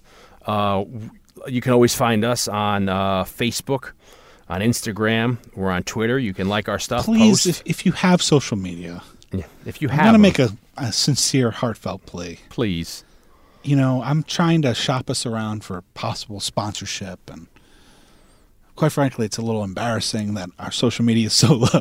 No, because I keep deleting people. I block people every time Blake gets on. Why are we getting so every day we're going lower? It's because I'm blocking people. So if you happen to have social media, just whether it's Twitter, Instagram, or Facebook, especially Instagram and Twitter, go like us. If you don't want to hear what we have to say, put us on mute. Yeah, just unfollow us. Unwatch us or unfollow us, but keep our friends. You can mute it, but keep us. Yeah, because there's people who have thousands of friends, and we're like, how the hell we're doing we're getting the word on the street. But we're trying to seem like a real show here, because we are a real show with a great audience. Yeah. But for some reason, our social media is not that great. Yeah, and people think when we ask them about stuff, they're like, well, who are you? You've got 100 listeners. And we're like, no, we have more listeners, we think. We have more listeners than a lot of the shows that have 10,000 followers on Twitter. That get to go do colloquiums and Q&As and stuff. You can check us out on clnsmedia.com. clnsmedia.com. They're a great little site that we're partnered with. They're out of the Boston area, and they have a lot of Boston-centric stuff, a lot of sports stuff. But also a ton of podcasts. Yeah. If you go on the site, they seem sports-centric, but they have a lot of podcasts varied in subject. Stuff. So you check it. From 80s to movies to politics. To us. To weed. Yeah, all kinds of stuff. So CLNS Media, check them out. We'd like to thank our sponsor this week as well. You can always check us out. We're on iTunes. We're now on iHeartRadio, which is huge. We're on Stitcher. We're on Player FM, a whole bunch of stuff. Blake, what do you have going on? Still doing Cuts from the Crypt. We're coming up, Halloween's just a couple. I only do one episode a month. Sure, so it's hard. Before you know, it'll be Halloween. Yeah, 2 episodes from now, Blake's in the Halloween season. So check me out. That's at the Damn Fine Network. Of course, you can check out the back episodes of Scored to Death, the podcast. Hopefully, I'll have new episodes up there at some point. I'm in the middle of working on a book, so It's tough. It's tough for me to do that. I've been doing a lot of freelance writing, so as that stuff starts to get released, I'll make those announcements. And of course, you can check out my book, Scored to Death, Conversations with Some of Horror's Greatest Composers, on Amazon, from other book retailers, or from me directly at scoredtodeath.com. Get yourself a nice autographed copy of Scored to Death at scoredtodeath.com. I've got my book out, Blood in the Streets. That's available Amazon, Barnes & Noble, wherever you get your books. You can get a paperback. You can get an audiobook. You can get an ebook if you guys like 70s movies, if you like cop movies, if you like crime movies, if you like historical fiction. That might be right up your alley. So check that out, please. We always like to say if you want to support your local podcaster, please buy our books. That really helps us. And we'll be back very soon in 2 weeks with another sequel because we're wrapping up. We only got about 2 or 3 left. I know. And we're already right now we're hot tabbing because the last one, which is going to be our anniversary, we're already making hot changes. We don't know what's going on now. So, we had planned on something, but now we're talking about maybe doing something else. So, you'll know that before we do because we'll have it out by then. But, we love to hear from you. So check us out, do everything. And I'm not making any sense anymore because I'm delirious. So until next time. Later.